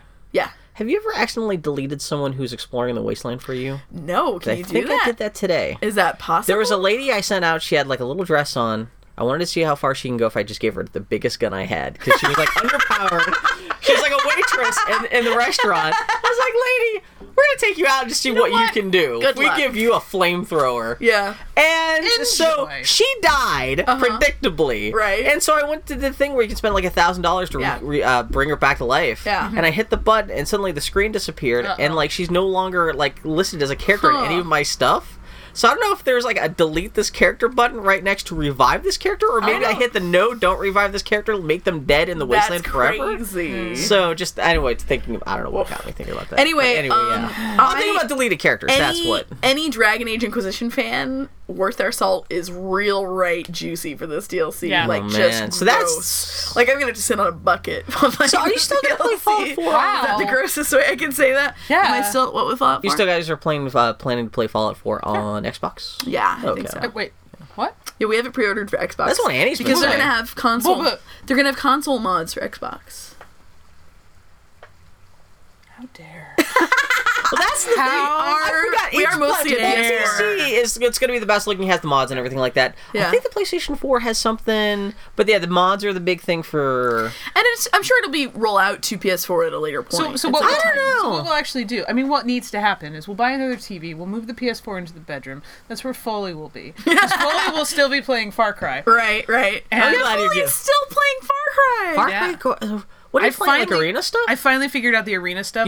I saw online. I was online. I saw you. Such a bad experience with that game doing the actual arena level. Yeah. That I was like, fuck this noise. And then I figured out how to kill the rhino super easy. Now I don't care. Now it ain't no thing. I never got far enough to see a rhino. Foley, our friend Jones, and I make the perfect trifecta of Far Cry players. Yeah. Because we all like doing different shit. Because I like going around and finding all the unlockables and exploring and going all the posts. Yep. Like, I do all that shit. And Jones really loves to do all the missions that we hate. Yeah. And then you like to do, well, he's doing all the action sniping stuff. Like no. Foley loves sniping. That's me. Foley will snipe all day. Yeah, I'm the one that does all the assassination, eye for an eye, like all of those missions. Like, I did the thing where I took enough outposts without being seen. Like, totally. Oh, that's like cool. Okay. In the entire northern Kyrat, there was only one that I didn't take, that only one that I got noticed at, and it was because I got bored. Well, the nice thing is you can replay that again, though. You can fuck that up, which I love that you can reset any way station out there. Boom, first time through every time. That is, you're crazy. That's fantastic. Know where I was. Yeah, because I remember we and I played stealth together, and I was, of course, the one setting off all the... Dude, Bill, but that was fun. That was fun as hell, That was fun. And actually, when, I would like it very much, and I will let you know, when I do open up those fortresses, I would really, really love to... I got my copy right here. Yeah. Oh, no, it's Dishonored. Where's my copy? It was right here. Yeah, but it was here for a long time. I would love to play it with you. Oh, no, it's right under the... Okay, yeah, it is right there. Super fun, and it's a game. That's Jones has been coming over for the past couple weekends and just playing more Far Cry 4, and yeah, it's been... The one big complaint I've heard about the Mad Max game, it's totally the Far Cry Ubisoft thing where it's like open world, there's a tower here unlocked. Fair, I'm sure it's the Just Cause. Yeah. Just Cry. Well, it's the Just Cause Just people Cry. who made the thing, which also does the simple Just Cry. Just cry, you baby. You... What's the bim bam? What's the bim bam? You cool baby? You cool baby. You cool baby. Fuck. That was a good show. Believe it or not, this is the Game Quick Interview. Yeah, we need to... This is only the first item. I love Dragon Age Inquisition. I actually screamed out loud in my empty house because Foley was off Skyping and I was on my own, and, like, we had no internet, and, like, for some reason we had all the lights out. It was as if there were no utilities except for the warm glow of my phone as I screamed about this. Introducing Double Fine's Headlander, a cross between Lunar Lander and 2D Metroidvania exploratory/action gameplay. This was one of the what is it? Amnesia Fortnite prototypes. I could totally see that coming out of there, where someone's like randomly like, "What if Lunar Lander, like instead of like a little rocket ship, a moon ship, you're trying to land on an alien planet? What if it was a disembodied head trying to land on different people's shoulders?" Yeah, and well, it also seems partially inspired by what was the game where you're a little nesting doll? And you can nest into other people and like do stuff as them. It's kind of the similar thing where it seems like you're taking on different personas in this world. It reminded me a little more of your human head can land on a dog and you take control of the dog. That zombie game that was like an Xbox One game, where it was like, what was it? Fred the Zombie, where you could take your hand could go off and possess people, and then you could have their abilities. Well, kind of Ghost Trick. There is kind of like a possession video game, like mini like a tactical genre. possession. Yeah. So so Headlander, it was an idea by Lee Petty, who's the art director at Double Fine, who pretty much ran the art show for so many fine games, and I will not play it, but why? Because it is so not I love Double Fine. I love their aesthetic, and I love all that shit. I don't actually want to play these games. Like, this is not my sort of game at all, and it's okay. We're allowed to like different things. Yeah, I'm just glad that Double Fine is. Double Fine does not do good with. They're not much of an action game company. And this looks... Well, no, it kind of looks like a 2D Metroidvania at the same time. I mean, I'm all about them doing smaller, faster games. Yeah. It's good. Looks really cool. Good. I love like the retro 70s. Even the logo kind of looks like... Yeah, no, it's really nicely done. Yeah, it's like all the bloom lighting and everything like that. It's really But yeah, Double Fine games are always more interesting than they are in concept than they are in execution. Well, and I tend to do these games that I'm not terribly interested in playing. Like, I enjoyed Stacked. But on that, I liked Costume Quest. But, like, Trench wasn't really for me, and, fucking, other games they've done. The Cave. Well, you weren't a big fan of The Cave. Well, I did like The Cave for a lot of reasons. I didn't like... Well, I thought The Cave was... Playing The Cave with Dylan was fun as, like, two-player little, like, co-op thing. Not even co-op. We weren't even passing the controller back and forth, but two people just trying to figure out puzzles and stuff like that. That crashed on us, like, 3 times. Yeah. Like, I don't know. So, but that was fun. I'm glad to see they're still knocking out stuff, especially because I know they had a big project fall through earlier this year. Yeah. Had to fire a whole bunch of people, then rehire a whole bunch of people. So glad to see they're still trucking along. I believe in... I will still buy it and then probably not play it. I'll probably a little bit. It looks like a fun You're game. going with your dollars. You're going to buy Highlander. I'm going to buy a bunch of Star Wars action figures. You're so brave, Disney Bill. needs my money. McWhopper for Peace Day.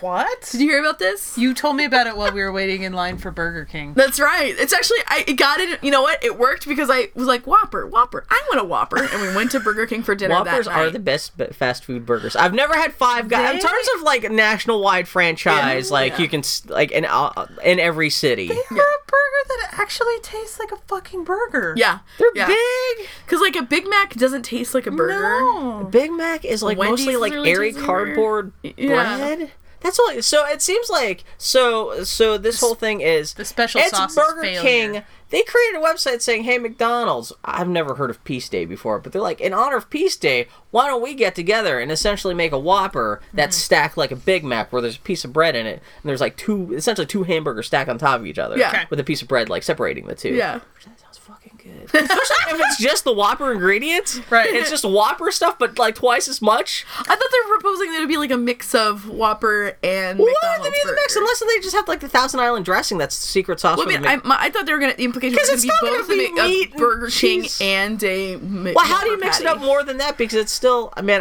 let's put it this way: the preferable thing would just like it's a supersized Whopper. Yeah, because McDonald's burgers. Because I had a Big Mac not that long ago. Just to see what a Big Mac is like. That wasn't terrible. It was like, but you think like the Whopper's bigger and it's juicy and it's got stuff.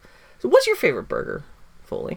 Ones I make. Yeah. Well, I know, but I'm saying between if you had to every time we go within an hour's drive of your house. We don't go to fast food as often anymore. But anytime that Annie has ever gotten a Whopper, I always like take a bite of it and go, "What? I chose poorly. Like I did not make a good decision because I'll get like a terrible thing." I don't know. There's, the Whoppers are really good because they actually, they legitimately taste like a hamburger. Yeah, there's meat and there's cheese and there's ingredients. Yeah, I believe that this was once a cow. Mm-hmm. I have 100%. Burger King was always my favorite as a kid too. Yeah. So, and they make onion rings. So when I was a kid, Burger King had like the collector's glass, like the great Muppet paper and that shit. So this is the ingredients of McWhopper. I found it. Take 6 parts Big Mac, the top bun, the all beef patty, cheese, lettuce, special sauce, middle bun, and then the other half are Whopper, tomato, onion, ketchup, pickles, flame grilled patty, bottom bun. So they really are taking the top half of Big, but the Big Mac is way smaller. It wouldn't look like the picture they're illustrating, where it would be like it's the Ninjago Temple where you have a smaller thing on top of the much larger fat base. bottom girl. Oh my God! Did you read McDonald's response? What is no. it? So Burger King did this whole cute website thing. I assume McDonald's. How do you not do this and already? This sounds like a thing that's already going to happen anyway. This is just the fake marketing of like, hey McDonald's, you want to do? Well, it was a marketing stunt. This was McDonald's official answer. Oh, I thought it looks like it was posted to Facebook, the official McDonald's Facebook.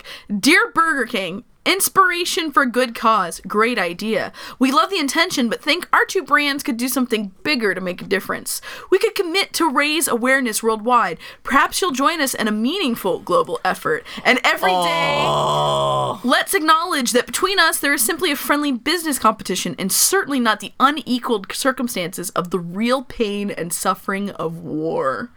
We'll be in touch. Steve, McDonald's CEO. P.S. A simple phone call will do next time. What? Wow.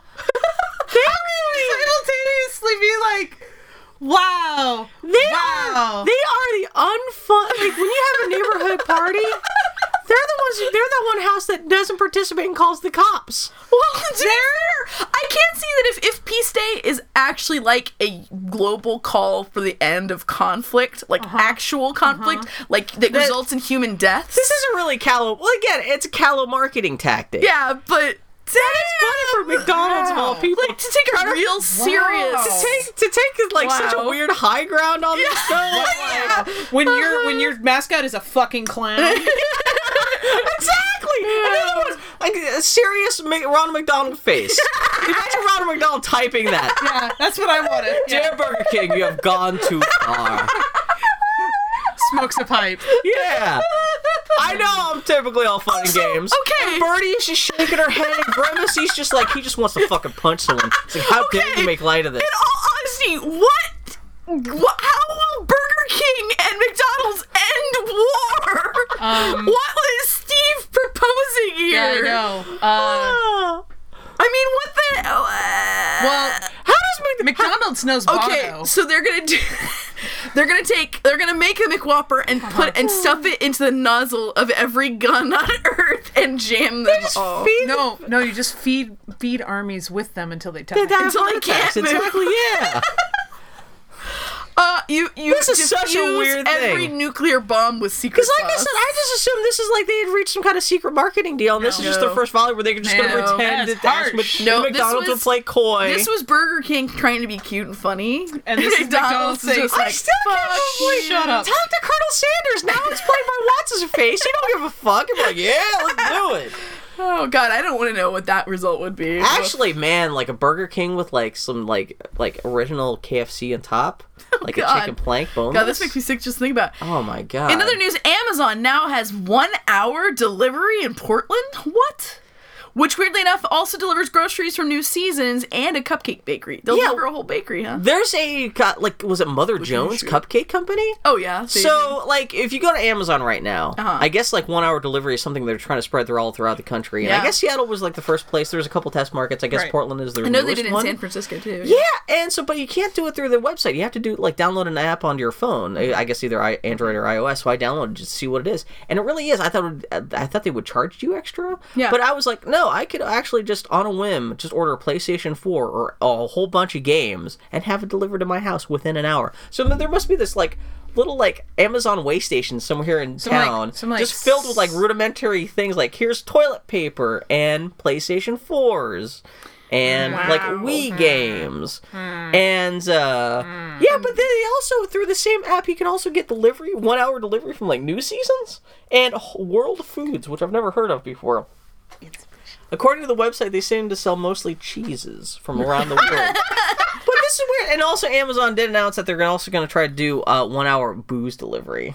Wow. Really? Yeah. That's been the big thing that, like, when I moved to Portland, I was like, for the first time, I was like, why the fuck can't I just have someone deliver me alcohol? They're talking about it. They're trying to get it done. Wow. Which, I don't know, can you get, like, booze delivered from Amazon? You can't. Well, that's just a big leap to go from no booze to something like you can only do 1 hour, because, the issues with shipping alcohol through state across state lines. Like, what if it's a Dray That County, totally makes sense why they could do 1 hour more than... Wow. So, which is great because... That's really bad. I don't need to know that. Yeah. Guys, don't. Why'd you do that? Did I say Bill? booze? I'm an ice cream. What else? Well, actually, for beer, there have been times I'm like, I want beer delivery, but I also have a wine. I have a fucking convenience store 2 seconds outside my door that literally is just a beer dispensary. You have your selection. I do. We have actually 3 convenience stores within a half mile of our door. Yeah. I've got a Ruby Jewel half a block away from my place. I try not to say too many details so that someone can't triangulate our exact location. So, you guys live. Come visit. Yeah. Can I say hello? Can I see Bailey? Bailey's so cool. Shotgun. The actress who played Rayanne on My So-Called Life is now an English countess. I think we had mentioned about how this actress. Really? So you've seen My So-Called Life, right? I have never seen I'm extra glad that you're here now, especially because, you know what? It's so, Rayanne. It's just me blinking. Cool, hot friend. Right, the cool, hot friend. So she had married into the English... really? Into the English royalty, like a couple years ago. Interesting. I mentioned this as a Geek Week News and Review thing. And I guess her husband's parents died, finally. So now he's a full count. Well, finally. May have been murdered in his sleep, for those. Okay, so now she's a countess? She's an official countess. He is now the Count of Dracula, of Chocula, and she is the Countess of Chocula. Y'all think she's the hot friend? She was. No, you have to watch the show. I don't know if it comes across in the still images, but she was... It real don't, because it's 90s. Yeah. But she was the hot friend. She was the hot friend. Wait, what the hell are you looking at? That was a Google image search for Rayanne, My So-Called Life. Yeah. That is some bad cosplay.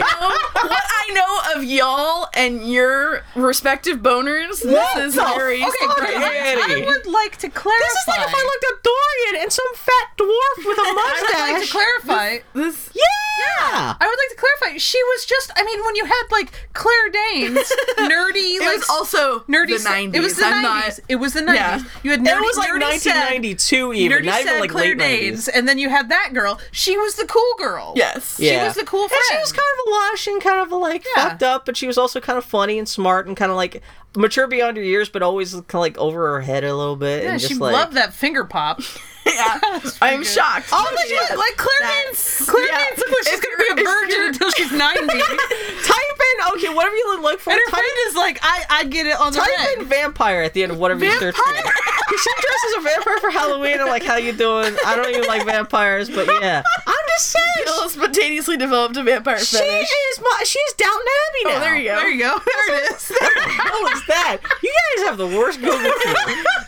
Oh my god. And he's got safe Anyway, search on. I do actually. So she is now royalty. Good on her. She's English royalty. Good. Yeah, that's like Good for her. She's living. They said she has moved into the castle. Yeah, she's like my so-called castle.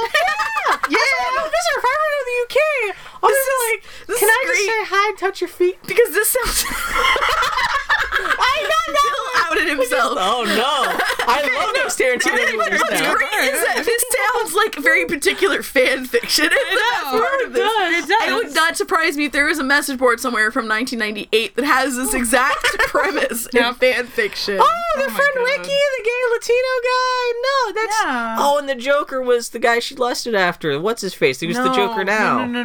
No, it is. It's Jared Leto? Jared Leto. He's playing he's the Jared Joker. Leto. He's the new Joker in the new Really? DC. He in the Suicide Squad. He in the trailer. He shows up for 2 seconds. He's got like silver teeth and shit. Hold on 1 second.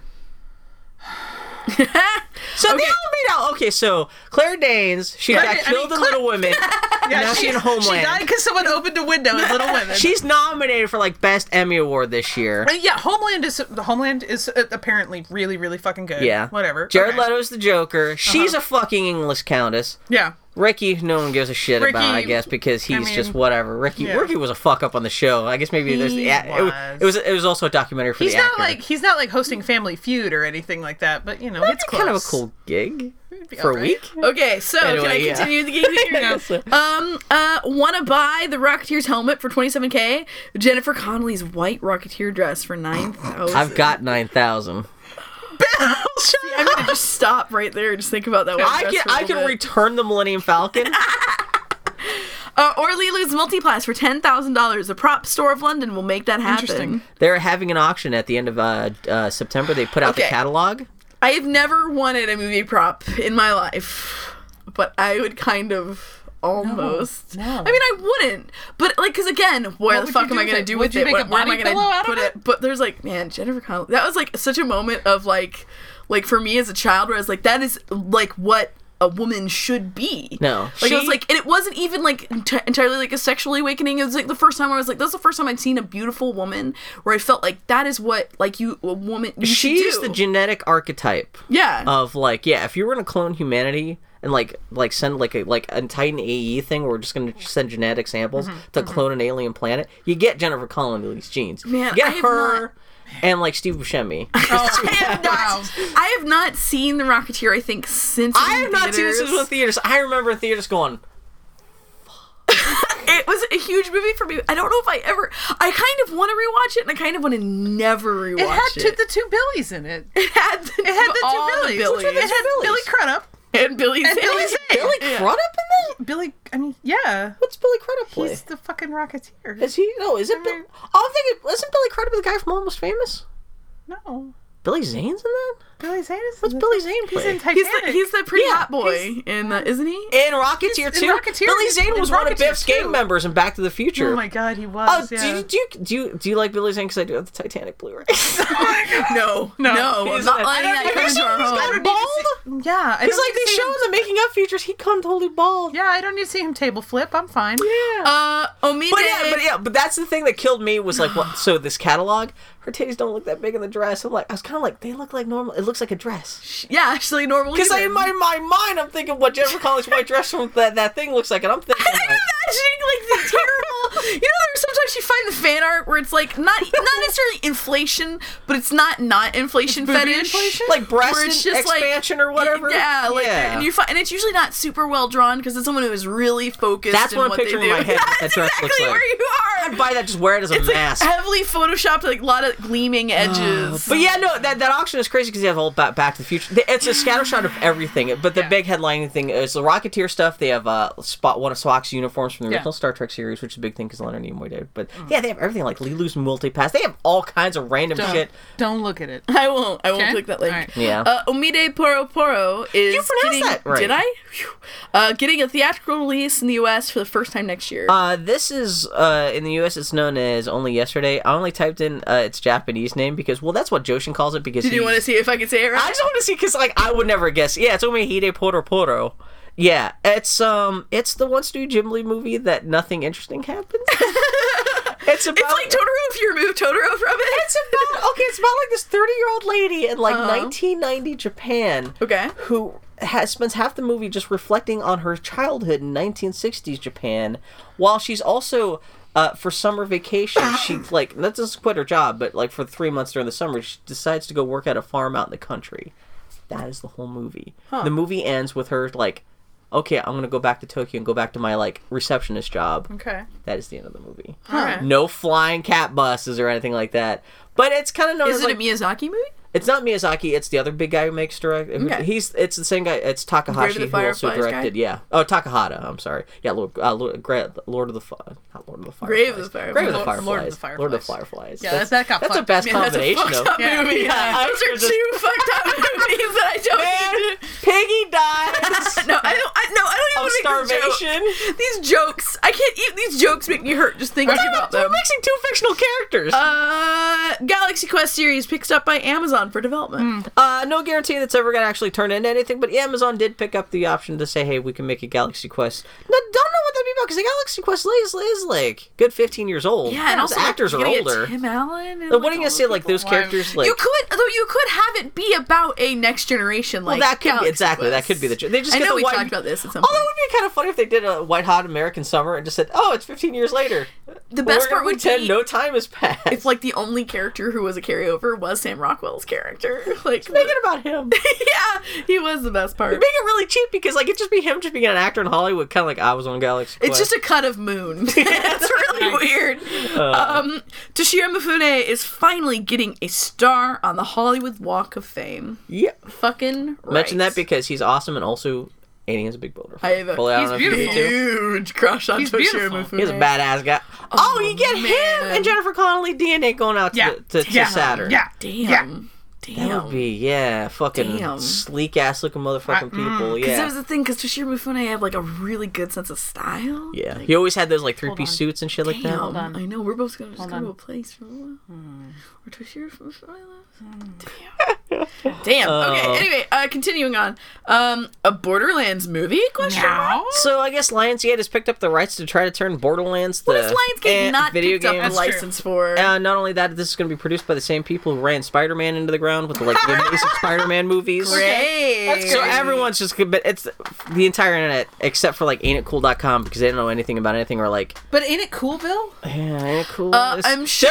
They're like they were like, dude, you don't understand. This could be a landmark thing for video games. This could be the first great video game movie. Could it? Yeah, they said that when Lionsgate picked up the fucking Mass Effect movie like 3 years ago. I know, exactly. And we haven't heard anything from it. So even if this comes out, it's just going to be like a cut rate wannabe Fury Road. Because you can totally tell that the pitch for this is like, what if Fury Road had half the budget and none of the social commentary? Yeah, and had like a fucking annoying robot who talked at you. Do you think that Lionsgate is basically just like a dragon for video game licenses? Well, they just want to buy video game licenses and sit on them. Shiny, yeah, I like that. That's really, honestly, that's the best possible way for these things. Because you want to drag. It's so weird that you love Tales from the Borderlands so much, but like. Like shooters. Tales from the Borderlands is totally because we did play a little bit of Borderlands. Mm-hmm. It's just not Borderlands not a bad game. It's Borderlands is more about people. Yeah, it's like I like it because I really feel like it's like kind of the holistically best Telltale game. I just want that movie to exist. Not even the whole movie. Just like for 20 maybe minutes Ashley and Anthony Birch to get a payday out of just like okay. if they put Tiny Tina in the movie or Yeah. like Anthony Birch, he wrote the second game, which everyone hates because it's so like meme centric and stuff. But like I still like those guys. But yeah, Little T. Terrible first image of Michael Fassbender from the Assassin's Creed movie. He looks like a big-lipped toy. he does. Did you see that really picture for is it? bad. And his eyeball is one like he looks. It doesn't look. It looks real. like a rendering. Yeah, and his lips just like. So it's getting great because this week I saw glimpses of the 2 star-led Ubisoft movie franchises. We saw that from Michael Fassbender and his fucking Assassin's Creed movie. Mm-hmm. And then Charlie Chu, friend of the podcast Charlie Chu this week, tweeted at us that Tom Hardy's been doing a lot of dubstep or Dub Smash. Dubstep too, yeah. You know, the site where people can do lip syncing and stuff. Haley Atwell does a lot of that. It's fucking awesome. Tom Hardy's done a ton of it. And what's really cute is the way this came to light is that he did some 50 Cent, and 50 Cent posted it to his Instagram. Oh, yeah? And, but anyway, a bunch of them, it's very, I mean, Tom Hardy is working on this Splinter Cell movie right now, but it's really clear that he's in the middle of that, because he's with his, like, little SMGs, and his little scarf, like, his little military scarf. It's a Kiafi. Excuse me, he's Kiafi. They're really doing a Splinter Cell movie? Oh, we probably talked about this on the podcast, but I forgot about that. On the writing team, dude. He's producing it. I think that's the same thing with Fassbender. That's how they got these guys. Wow. I think so. That's how they got these guys. Sassy Creed. Because they went to these guys and they're like, "You're big stars. We want to attach to these movies, but so to get you to do it, yeah, we'll let you have you're gonna have creative control. Yeah. So you know, yeah. So, we'll see how it goes. Let's see. Ridley Scott's next movie will be Prometheus 2, which will also shove back the District 9 dudes' Alien 5 a year or so to 2015 to 2016. You guys really dug Prometheus 2. Are you excited about a sequel? Or you guys dug the original Prometheus?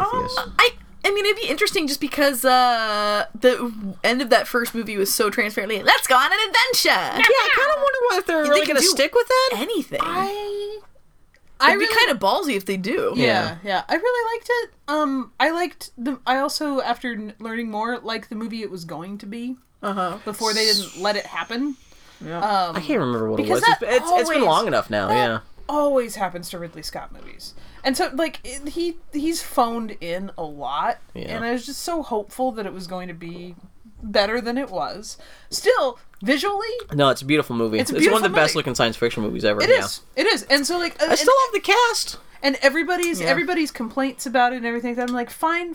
Visually, it's I'll watch beautiful. What's Her Butt with an Axe all day and all night. Totally, Numira Pace. And I'm still Charlize Theron being like a stone cold bitch. Like she was amazing. I forgot she was in that. Yeah. She's great. I haven't watched it since the Blu-ray came out, 6 months after the movie did, 3 years ago. It's kind of ballsy to have the idea of a sequel that's just Michael Fassbender's head, and... See, that's what I'm wondering, because it seems like you're obligated to have more human characters, unless it's really going to be almost like a Wizard of Oz thing, where it's her and Michael Fassbender's head in a bag going off to an alien planet. Part of me feels like they won't do that because it's too risky and weird. Yeah. But I really want them to. I mean, Ridley Scott, you think that would be the appeal of doing it, because it would be and it's so different from the first one, too. Instead of just revisiting Alien, it actually gets a chance to turn into its own thing. Do all the alien worlds and fucking just do some crazy Love to see what the engineer's homeworld looks like. I mean, there's a lot of potential for doing weird shit. It's going to be 2 hours of her talking to people who are 12 feet tall who don't speak English. Or it's going to be a fucking rescue mission. Or something like It's going to be a rescue mission that goes and they get fucked up too. Well, it turns into aliens at that point. Exactly. Then, because seriously. Want it to be pretty. 2 seconds of the new Star Wars footage showing who the new bad guy is getting ready to fight in those dark, snowy woods. I did. I try not to Literally, see much. It's one new shot that everyone was going, yeah! Did you see this lightsaber? I've seen the gifs. Yeah. Gifs of That's all Finn in his life. I mean, I'm on Tumblr. Yeah. Oh, that's all you need to know. Then. Yeah. But it's Finn with the fucking lightsaber. Luke's lightsaber from the original Star Wars. That's the one he lost. Which at some point they're gonna have to explain how he got his goddamn lightsaber back because his hand got chopped off with that. Yeah. But yeah. Also, in that little bit of I don't know, it's it really is just like an Instagram teaser because it's only not even a full teaser trailer. It's 10 seconds long. Yeah. But the melody of the music, it's new John Williams music, and it's just 3 repeating notes. It's the three. It's the opening of the Imperial March. Dun dun dun. That's all the music for this thing. Oh, that and at the very end, it switches up, and it's a little dun dun dun dun dun dun dun. It's trying to make that connection. Even though it's really sick, because it's only three repeating notes, but it's like just a little bit, so. The only Star Wars related thing, and this is probably like older, is the whole thing about the community manager. Oh yeah, that was really great. What Did happened? you see this? Where they posted a picture of what's her name, Gwendolyn Christie. They posted a picture of her stormtrooper outfit, and one of the comments was, "I can't even tell it's a woman. Like this doesn't look particularly feminine." Basically, it was I can't wait to this. Enough. Yeah, and I can't even tell it's a woman. Yeah, and the community manager said it's a woman in armor. What else do you need? What else the fuck do you need? Yeah, and that's an actual Star Wars Facebook account. I really love the commentary. I first saw a screen cap of that on Twitter with the caption, "The community manager shot first," which I really liked. Yeah. God, that's going to be a big conversation in the wake of the Star Wars stuff, especially with Captain Phasma being like the new Boba Fett and all that stuff. Yeah, gonna be good. It's going to be more of a this. This is not going to be dark corners of the internet where it's going to be guys complaining, but this is going to start moving back to the central mainstream pop culture thing of like guys ownership over pop culture, and like especially because it really does look like you've got a female who is the new Luke Skywalker of this year, which is kind of extra weird because you see Finn with like the lightsaber, but like in the marketing and everything, it's the lady who's really she's the first person, she's the center of all the posters and everything. You could make maybe an argument that for marketing purposes, like in like I mean they put in the posters, but like that in like they need to engage the young buck demographic. You know, well, they're gonna put the dude front center. She's running around with the staff and all the stuff we've seen, so I wouldn't be surprised if she just ends up with a double-bladed Darth Maul lightsaber. But it's a good guy version eventually, so she just makes her own. Mads Mikkelsen is playing a good guy after all in Rogue One. That's the news this week. That's the first half of the news. Yeah, and is being courted to play the bad guy in Doctor Strange. Yeah, how is he not Doctor Strange? I mean, Cumberbatch, that's not a bad choice. Because you don't want to fuck Mads Mikkelsen unless... Wait. No, okay. Well, depending on which thing you're watching, Excuse me. I would fuck Mads Mikkelsen, but I'm saying the average Marvel fan... Would you fuck him as Hannibal Lecter? Yeah. If you promise not to do anything. He's really pretty. He's I would fuck him as One Eye. Oh my god. Fuck yeah. He's a neat-looking man. He's a really neat-looking dude, but what I meant to say was, when you think of the Marvel... They cast Robert Downey Jr. very deliberately.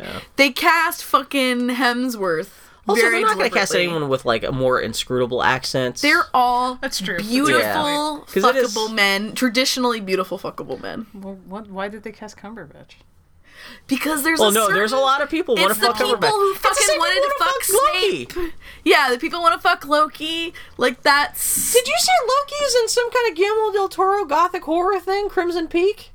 I've just seen like the poster and some shots. It's like totally Victorian gothic horror bloody mansion thing that's coming out in October. But actually, I do like Tom Hiddleston, even though everyone's like jerking off like Tumblr juicing all over him. But like I like the idea that he might be starring in a movie. Fuck! Did you see the trailer for The Witches?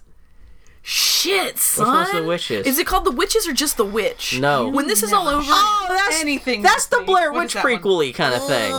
It's about the fucking settlers. Annie is called Which Witch is Which. So it's got Florence in it. It's called Sex Witch. No, it's fucking looks fucking... I saw the trailer! Scared the shit out of me. I saw people saying this trailer's spooky, and I was like, oh, this looks like the movie that everyone wanted The Village to be. Exactly, yeah. And then I was like, oh, this is good. This is a perfect Halloween movie. And it says, coming 2016. I'm like, you stupid fuckers. What's really interesting is that I was reading this interview with the dude who wrote and directed it. Because I'm like, I'm never going to see this movie. Certainly not in theaters. If I will be in the day, to do the review during come the lights back, on. Yeah, be like all that, like full brightness outside in the morning so I can leave and go outside for a little bit. The dude was talking about how he really immersed himself in materials of like essentially the Pilgrim settlers. Like he went and read as much firsthand documents as he could. Like he, like in cloth, just like sat down and just rubbed. Like he really fucked up the museums, but just broke it in the night and just rubbed himself. No, he but immersed like, himself in that culture. He used as much language from letters and journals and prayers so everyone's gonna be talking all stilted and stuff as he could. Well, apparently the performances are all very naturalistic. And he made a big point of like everyone having the right accents and everything, the clothes and everything. So it sounds like just from a historical film standpoint. So The Witch is it's kind of like some kind of like looks like some 18th 16th century New England. It's like some kind of horror thing with like some kind of colony is getting fucked up by some kind of like witchcraft well, it's like shit. specifically like these settlers who they're not part of a larger settlement. They're living off. Oh, really? They are just like and it's like that isolation. It's like a father. You guys want to see? Was it The Revenant? It's the guy who made Birdman. Yeah. Oh yeah. And it's Leo with the beard, and they still haven't finished yet. And Tommy. Oh, that's right. Supposedly they have a big fight scene at the end because they talk about how they started filming last winter. They filmed for like 9 straight months in the winter, and they weren't able to finish the film, so they're gonna have to wait till it starts snowing this fall. This movie comes out like at Christmas, so they have to finish their fight finishing scene. It? Well, because all the snow melted, and they're like, "Well, I guess we have to wait until like November." That's to finish why Tommy's the scene. growing out his beard again. Then. Yeah, because he had this beard. Yeah, we're fine with that. Okay, so because supposedly they start off with spoilers. This is what I read, but like they're like even it's about a historical event. Like, you can't we really start say off it's as best buddies, but then we're strangling ourselves at the end. Well, of it's literally if you look in Wikipedia, you can find because it's based on an actual dude. What's the dude? They were explorers, and his group ditched him. Yeah, left him for dead. But Leo's the main character. Yeah, Leo's the main character because he was attacked by a bear, and they're like, he did not survive that. Yeah. No. Which I wonder why he fought his friend. Well, and Tom Hardy, it's implied that Tom Hardy kind of knows that he probably could survive. Fucked his wife or some shit like that. Well, it's like they're fucking trying to survive out in the middle of nowhere. Yeah. It's like the effort it would take to try and keep him alive would be guarantee their own death. He's our Oscar competition, so it gonna be good. Yeah. Anyway, what the hell were we talking about? Tickets for the Iron Giant theatrical re-release went live, and Fast and Furious claimed via Facebook that the sequel may be coming. That's a heck of a two notes in one. Wait, hold on. Yeah, decipher this for us, Foley. Translate. Okay, so Vin Diesel is excited. Oh, is that your connection? Yeah. Okay. Yeah, he refers to people as movies they've been in. And so... Oh, wait. Are you saying that Fast and Furious is in Vin Diesel and implied there will be a sequel to the Iron Giant? Come here. I am so glad Foley is here to translate. I saw on Facebook, out of the blue, to the point where people are like, ooh, this has got to be wishful thinking from Vin Diesel, because he's like... As soon as they announced, they actually announced that there was going to be a theatrical re-release, but they did confirm there was going to be a Blu-ray special edition of this like slightly remastered version of the movie with like 2 extra deleted scenes cut back into the movie. He on Facebook he's like, I hope you guys are ready for a sequel or something like that. I really want it to be his Hogarth Vietnam movie. That's what I said. It will never in a million years be that though. Never in a billion years would they make a Hogarth Vietnam movie. Is anyone really going to give Brad Bird money to make an Iron Giant 2? Like traditionally animated, like could he even do that again? Could he even find the people to like make that? I don't know. I want that to believe, but man, that movie bombed so hard. Cult favorite, my ass. It left a fucking crater. Some people still claim that's part of the reason for the death of 2D animation. It was one of the last great hopes. And what was that? That was Warner Animations, one and only film. Why can't they just blame it on Harry Connick Jr.? I remember looking because I was a wee bear looking in the newspaper. That's a good Harry Connick Jr.'s fault. Fuck Hank. Or wait, what's his character's name? Dean. James Dean. Did you see the cosplay I posted of the Dean and Hank? No. Like Hogarth Hughes cosplay? No. So Dean's hot? Dean is one of the hottest animated characters. You both go fuck Okay, yourself. who are the hottest? I would watch Harry Connick Jr. character and Jennifer Aniston's character fuck. So then you can't make fun of me for liking Hope Floats.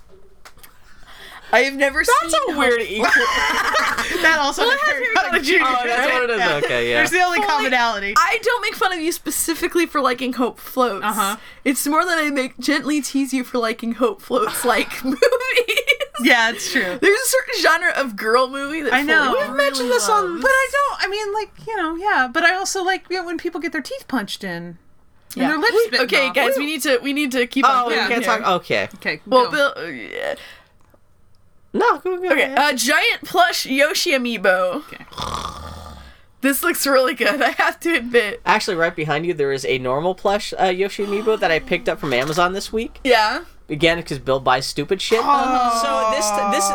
So this is already out in Japan and the UK. So this is how I could get a copy. It doesn't come out in the States until I think it's November.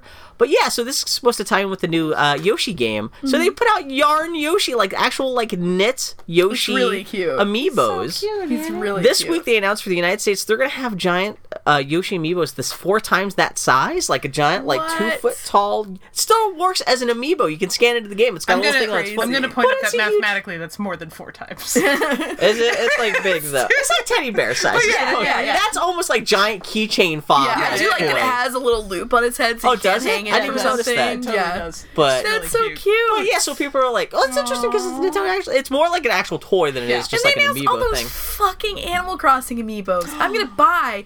You know, I'm gonna buy Isabelle and Digby. They're my favorite Animal Crossing Digby's characters. her brother. Digby's her brother. I'm not gonna get kicked. Except I wish that it was Digby in his raincoat because that's my favorite. I know, that's my favorite. It's so good. As well. Did they announce the cute? Is it just the main cast? It's not like the little like villagers. Not all the villagers, but it's not. Yeah, it's just a selection. It's not our dog. It's right? a good like It's six. not Lucky. It's not Lucky. No, I don't think it's any of the like the living amiibos. villagers. It's all like the staff because it's Okay. it's the cat on Isabelle, the her train. brother. Yeah, it's a cat on the train. Is it the cat on the train? Yeah. Because the cat on the train, I didn't even notice that. Yeah. It's the Isabelle sisters who run the clothing shop. It's that kind of stuff. But no, like, you're not going to have the orange-headed Fashion cat. giraffe. Actually, it does have, it does have fashion. Giraffe. Oh, I got to send you some samples of fashion giraffe. Do it. And like I said, I'm just sold by Justin McElroy's loathing of that character. Love that. But yeah, I totally forgot about that. And it was funny because you guys totally don't have a Wii U, but yeah. Oh boy. And lastly, speaking of toy stuff, this is me just saying, where will you be on Force Friday? I'm really tempted to go down to the Pendleton Force Friday thing. What the fuck are they doing? Also, the idea that I can see, like, when you finally decide to, like, drive away and leave, you just yell it out the window, like, what the fuck is wrong with you? The best part is that, so the thing about this Pendleton is they make expensive shit. They so really it's the do. idea for showing up late night to see an unannounced thing that will probably be at least $300 to $500. Buys you a lot of action figures at Target.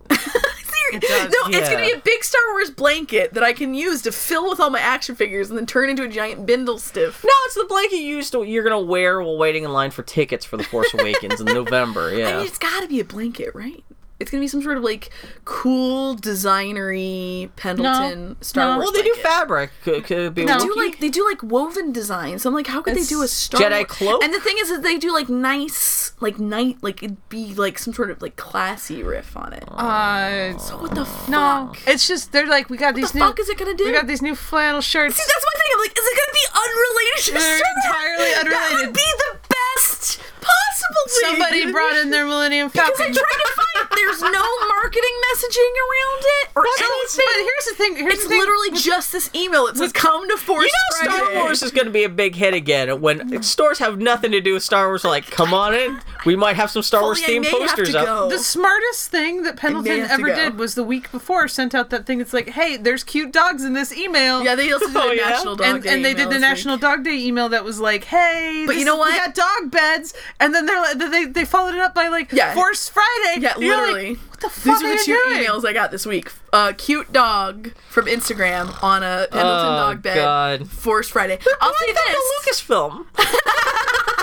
I will say this. Those assholes when was down. the last time you got an email promotion and you've been this mystified by it? So, it was really effective. I was like examining the email. I'm like, surely I have to be able to click to a press release or something. Just for a follow up on the podcast, you should do it. Fully, I may have to go to this. Okay. You don't have to come with me. If you think you might already be up at midnight on Thursday night, but I got it. Oh, is it Thursday? Well, it's Thursday into Friday. I think because Force Friday. Well, I think Pendleton might not know. They may not. They may screw up. Yeah, they might be like, ready for Force Saturday. A lot of the stores are doing like something Saturday, like Star Wars Saturday, for the people who are not willing to wait in line for like Friday. Because they'll still be. I have a job. Yeah, for people who have jobs, they're doing like a follow up, like essentially a Force Friday for people with jobs. Yeah.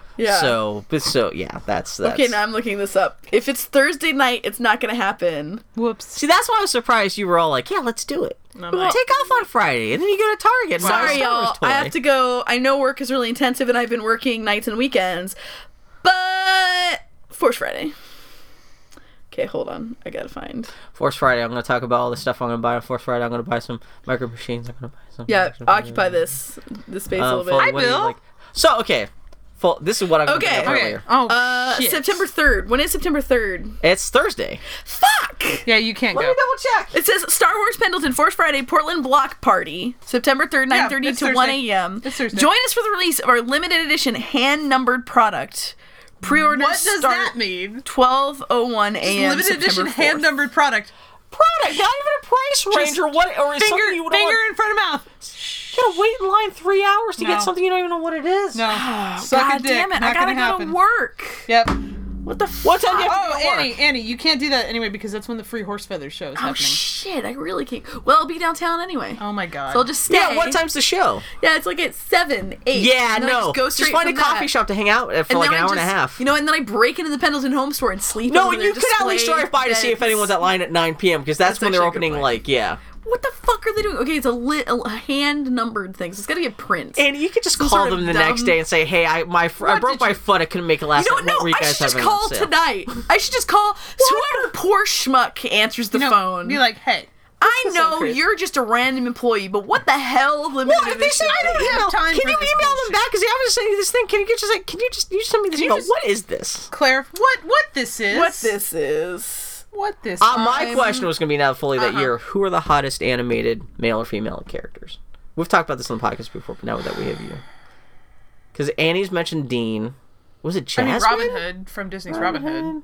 Okay. Yeah. I'm not even like vaguely. I'm only bringing this up too because he was a hot fox. Wasn't bad. Although no one, you think as far as all the boners people get for Robin Hood, no one gets a boner from Maid Marian. I don't know, she's pretty. Disagree. Totally disagree. I've talked on this podcast about one of the reasons why I stopped doing my Disney's Robin Hood fan site is that people kept sending me thinly veiled porn of Maid Marian from Disney's Robin Hood. Okay. Clucky. I mean, if we're gonna. She's amazing. Oh, Clucky! It took me a moment to realize who Clucky was. I don't know. Okay. Yeah, I don't know if you even like. Yeah. Oh, the brawny dude in Cowboy Bebop. Oh. Yeah. That's a good one. The guy with the robot arm. And Ein, the dog. Okay. Everyone, be quiet. Dog's pretty sexy. Everyone, be quiet for a second. Oh God. This is really good radio. Boy, howdy podcast. Annie's made a call. Oh my god. Close to the mic.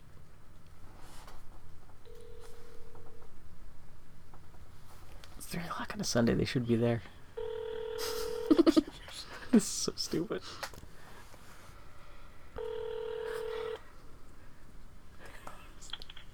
Thank you for calling Pendleton Home. We are located at 210. Damn it. Are they closed? It's Sunday afternoon. Are you just gonna leave a message? Luke. Luke, I want your blanket.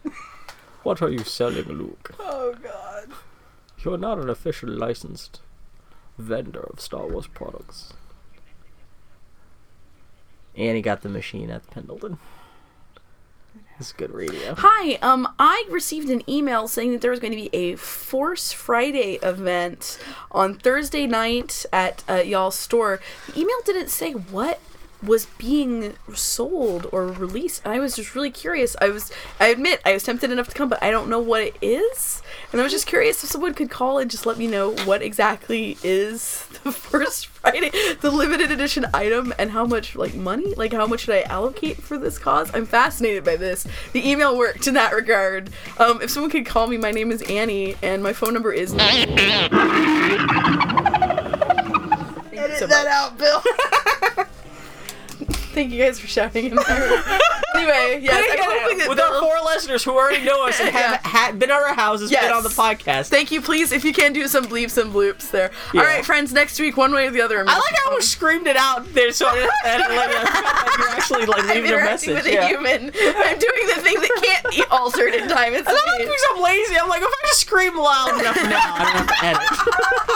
All right, friends, that was our very weird, slow conclusion to this podcast. Next week, even if they get back in touch with you, you can say fuck Pendleton. That's the cliffhanger, y'all. We'll be back next week. This was, as always, the Boy Howdy Podcast. We're at Boy Howdy Podcast on Twitter. BoyHowdyPodcast.com is our website. You can listen to Bill on his new podcast. Yes, I should mention this. Tardy to the Party. At TardyPodcast.com. It's a new podcast with me and Daniel Rudis, also known as the Grumpy Turtle, where we are addressing things from our collective pop culture backlogs.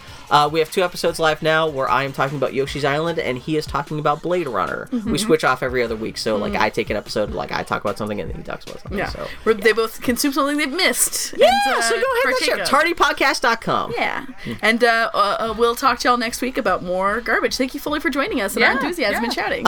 Give us your Black Friday experiences. Let us know how your Black Fridays go. Every time we ask for any sort of response, it's just like whistling. It is just like we're dropping this podcast in the dark. You can hear it going down the plunk. It's almost like this podcast is the worst. No one actually. We get hundreds of downloads still. Do you think it's just robots? It's gotta be people who died and did not know to turn off their iTunes accounts. Just still downloading. No. Friends, beloved Boy Huddy listeners, we love each and every one of you. Thank you so much for because there aren't time. that many of you. It is like we're like snowed in and we're just broadcasting. We're hoping someone can hear us. You're the kid in the radio booth from Wet Hot American Summer. That's it. We haven't made it in a while. No, yeah. Not that we're complaining right now. None of the shit's hooked up. Honestly, at the end of the day, I think I'm happy having very small listenership versus a big audience. We have no responsibility. Exactly. We don't have a lot of listeners to keep track of or We're feedback to worry about. We can just be ourselves. That's the thing. It really is kind of like conversations. Free. Like, hey, we're free. We could, like I said, we could kind of just like put your phone number float out there. And probably nothing would happen. You just wasted your time listening to 18 hours of us riff about action figures and Lego. Good luck. We'll see y'all next week. Take care, guys. Love you, Foley. Thanks. Okay. You say goodbye? Mwah. Mwah from all of us. The McElroy brothers. I'm Griffin. I'm Justin. I'm Travis. You would think you look good with the beard. I would look so good. Good. You should do. Oh man, can we do Bim Bim cosplay for Halloween? And good night. Keep your heart, 3 stacks. Keep your heart. Hey, keep your heart, 3 stacks. Keep your heart. Man, these girls are smart, 3 stacks. These girls are smart. Play your part.